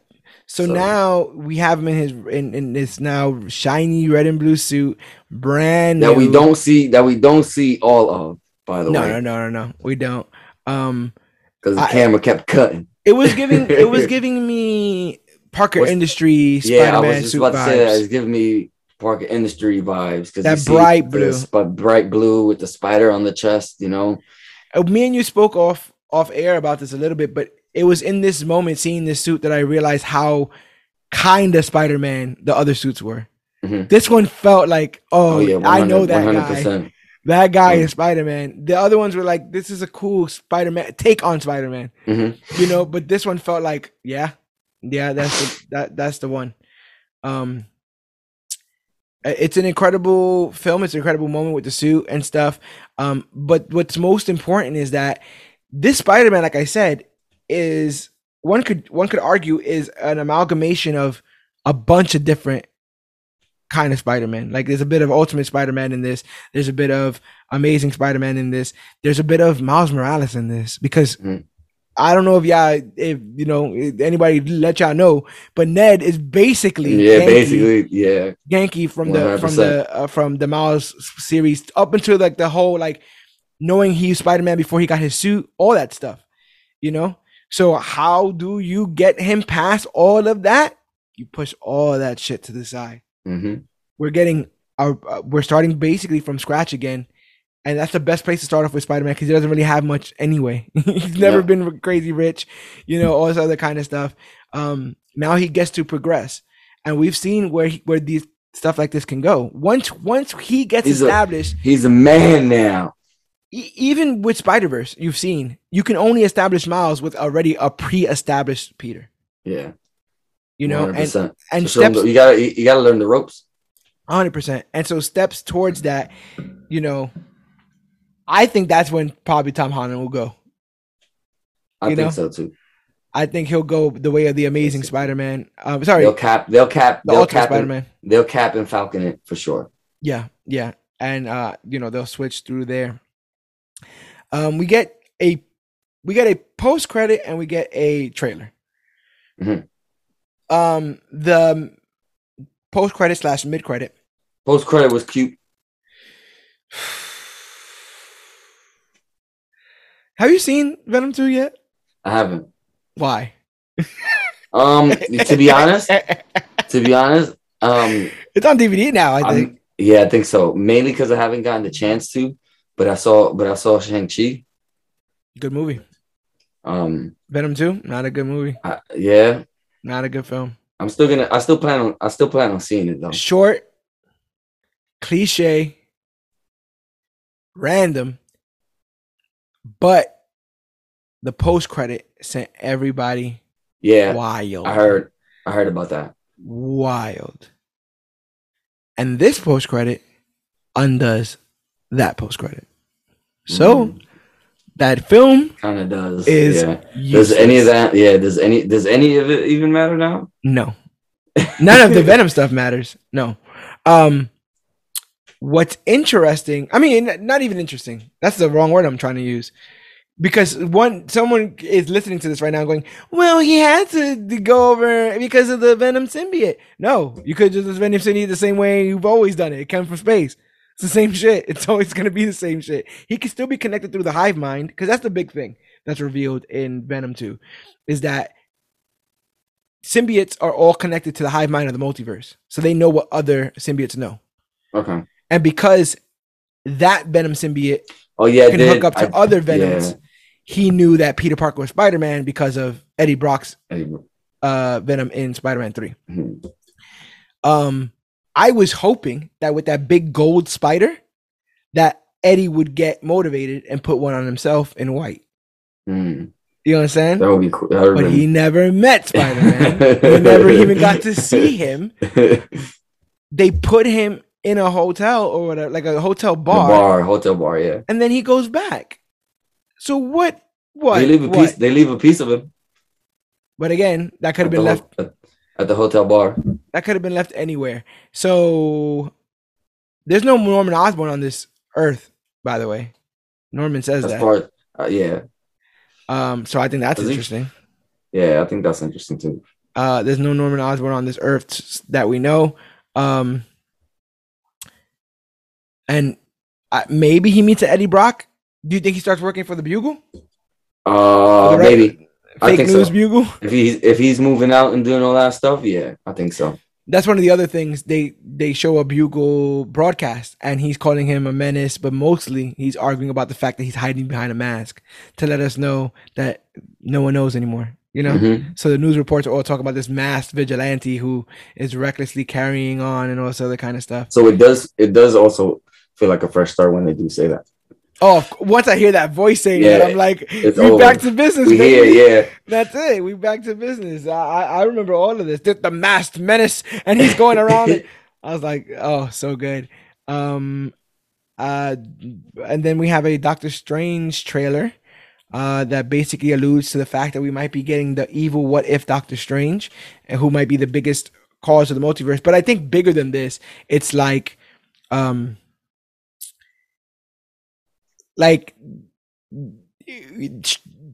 Strange thought this was all one quick spell that was going to solve everybody's problems, and it unraveled to such a monumental level that he will definitely pay for it. He definitely has to pay for it. He's got to pay. He's got to pay for everything, man. I wonder where Wong sits with all this. Nah, Wong's got to be pissed at this point. 100%. He might get called into the principal's office before Strange. And like, hey, one of your pupils or whatever, like, well, that guy used to be my boss, but he's breaking multiverses. He's went back in time. He's went to the future to see possibilities. You gotta calm down, Doctor. But homie is bringing in Mordo. He's bringing in Wanda, possibly to fight this evil Doctor Strange. But the biggest thing about this Doctor Strange, two big things about this Doctor Strange film. Thing number one. It's directed by Sam Raimi, who directed the first Spider-Man trilogy. Thing number two, a couple of weeks ago, we heard that the movie itself was undergoing massive reshoots. And when asked why, or when, kind of questioned, they said they're putting in more cameos, multiversal cameos. So we might see all kinds of shit. We might see Chris Evans's Human Torch. We might see Edward Norton's Hulk. We might see what's his name? No, they couldn't do that because that's not even the multiverse. I was gonna say golly. Terrence Howard as War Machine, but that's not even multiverse. That was in the same fucking universe. They just changed the guy. But yeah, so Marvel is breaking open. If you've been watching the WandaVision, Loki, all that kind of stuff, this stuff is getting bigger and bigger and bigger. There was a time way back in 2012 we were happy to see 6 of these heroes stand on the same screen and be like, what else? I slapped you if you told me this is where we're going to be at today. Yeah, and then we see Endgame and we're like, what else? And now the same character in all their iterations. Spider-Man, pow! Out of control. You shut your mouth. It's the gift that keeps on giving. And what a perfect time to cover this, the weekend of Christmas, because this definitely felt like a Christmas gift. Yeah. Again, my personal MVPs are in order: Willem Dafoe, Andrew Garfield, and Electro. I think those guys absolutely killed it. It's so quick how Norman's able to go back to his. That's what I'm saying. Like he's got to be doing that like in the house. He did more facial acting in this than he did in the other ones. Even at the end, where they cure him, and he's like, "What have I done?" I believe him. He looked like somebody who had no idea where he was. It's like, golly, you're awesome at this. And Andrew Garfield for just being goofy and lovable, killed it. Now I hear nobody missed a beat, man. Everybody. I don't know if you've been on social media lately, but the rumors are that Sony might be open to continuing Garfield's doing something, right? Something with him, something with him in general. and which makes me like kind of smile because, like I said, I always thought he got a bad rep, but now I don't even know if I want anybody low now. Now like I don't even know. It's like now y'all want like mess. Because he's amazing now. That's why. He's amazing now. He's amazing. So yeah, we have this that just came out. Across the Spider-Verse Part 1 will be coming out very soon. We're eating, family. The Spider-Man 2 game. Spider-Man fans are eating, family. Spider-Man 2 game. I just finished Spider-Man for PS4. I got to get on Miles, but I'm playing a little bit of Avengers because, just trying to, get up all up in there. But yeah, like you said, more and more content to come, and you already know we'll be covering it as part of the Major Issues podcast, which is every single Wednesday. Knock on Vibranium. We haven't missed a week yet. Is there anything you have left to say about this film? I just want to say I loved it as a whole. There's no thumbs down anywhere. I'm just happy. And it's what makes me happy is the booking that makes me happy. Yeah. It's the booking that's making me happy. We got our young Peter. We got to see him grow. Because the end of the Spider-Man 3, that's it. You get a hint of his new suit. And May sacrifice an adult. What's cool is that May's sacrifice wasn't just a random thug in the street. Like, she died standing by her morals and her principles and all that kind of stuff. So I thought that felt really cool. I'm excited for the future of Spider-Man. I never knew we can get here, but now I'm ready for wherever they want to go. They have my complete trust. They always do. We say that after every Marvel movie, like, we'll never doubt you, but it just needs to be said because, like I said, somebody could tear this apart on a filmmaking level. I'm pretty sure somebody could. They can find things where there probably isn't any, or maybe there is. Who knows? But the reason why Marvel works is because Marvel knows its fans. That's the reason why these movies work. That's the reason why the movies that are a culmination of 10 movies, 20 movies, like Endgame and stuff like that, that's why they work. The scientist, I'm a scientist myself, that's a meme. Mm-hmm. They knew throwing that in there would get a pop. They knew what they was doing all the way through, man. The web slinging stuff. That's what makes me happy. It's so satisfying. The Gwen jump, all of that. They knew where all of that was coming from and how we would all feel about it. And yeah, man, it makes me proud that we spent so much time on those films. and what's gonna happen now is we'll be doing this for generations. You're gonna show your kids the first trilogy, the second trilogy, the third trilogy. You understand? Like, all of this is going to become a brilliant tapestry for the next generation of Marvel fans, and I cannot wait. Hopefully, we'll be doing the podcast then too. But as you know, every single episode of the Major Issues podcast is available at comicbookclick.com, which is the one stop for all things Comic Book Click. Our merchandise, articles written about us. We'll be having some new ones up soon, theorizing villains that might show up in the next trilogy. So stand by for that. It's also where you could hit the support CBC link, which will send you to our patreon.com/CBC Clubhouse, where for as little as 10 cents a day, $3 a month, you can help support us, keep the lights on here as we try to get new hardware, software, to give you guys better content down the line. We have some big ideas that we'll be moving forward in the next year. But, stay tuned on that front and support us if you can. Like I said, $3 a month. You can find that change in your couch, You don't got to do a magic spell for that. So you can go ahead and try to support us there. If not, you can support us by rating and reviewing us on iTunes, because the Major Issues podcast is available wherever podcasts are found. Not only comicbookclick.com that has over 200 episodes already locked in there, but Podbean, Stitcher, Podcast Addict, the Apple Podcast app, TuneFind, Google Podcast, Pandora, Spotify, YouTube, and now Facebook podcasts have the Major Issues podcast. So there's no excuse. You can type in the Major Issues podcast into any search engine and we'll be the first ones to pop up, because we're always talking about the newest, hottest, latest, and greatest things to come to comic books and comic book media. Consider getting some CBC merchandise. I'll probably be pressing out some new designs this weekend. Let's see how long they last before Marvel comes up and suits them up. Maybe I gotta make a goddamn Eels shirt. But I thought you were black. Let's see how far that goes. But I will some merchandise for this movie, or just merchandise to support Comic Book Click. We get a kickback of that from our TeePublic store, and you can find that at the Shop CBC link on comicbookclick.com. But yeah, rate and review us. Follow the podcast. Next week is Hawkeye. After that is Immortal Hulk, and then we start a brand new year. And I can't wait to get into another year with you gents, with you fans, and with Comic Book Click in general, because it is going to be amazing, spectacular, all those things that things can be. Because I've been to the future, and we do become the latest and greatest thing to come to comic books and comic book media. But if I tell you I will break things in the multiverse, and then people will be coming looking for me, and you don't want to see the alternate versions of the Don. There's some scary guys in there, bro. I'm telling you. There's a guy who never found out what yoga was. He's about 300 pounds. It's crazy. You don't want to deal with him. He's got cheese doodles crumbs all over his mouth. But I think that's gonna be all for today. It's been a hell of a pleasure to do this with you, brother. It's gonna be another landmark in our friendship. It's another landmark in the podcast history, and another landmark for Marvel. And we will continue to grow this podcast, this friendship, and the Marvel Cinematic Universe each and every week here on the Major Issues Podcast. But my name is George Serrano, a.k.a. The Don. I am Cloudus Maximus. Whippin' Maximus. Whippin' Maximus.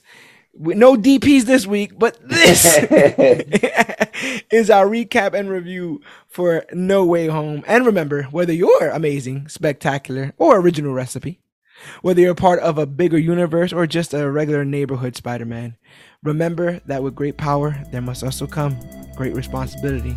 Remember that we are the Click, and always remember that you, yes, you are worthy.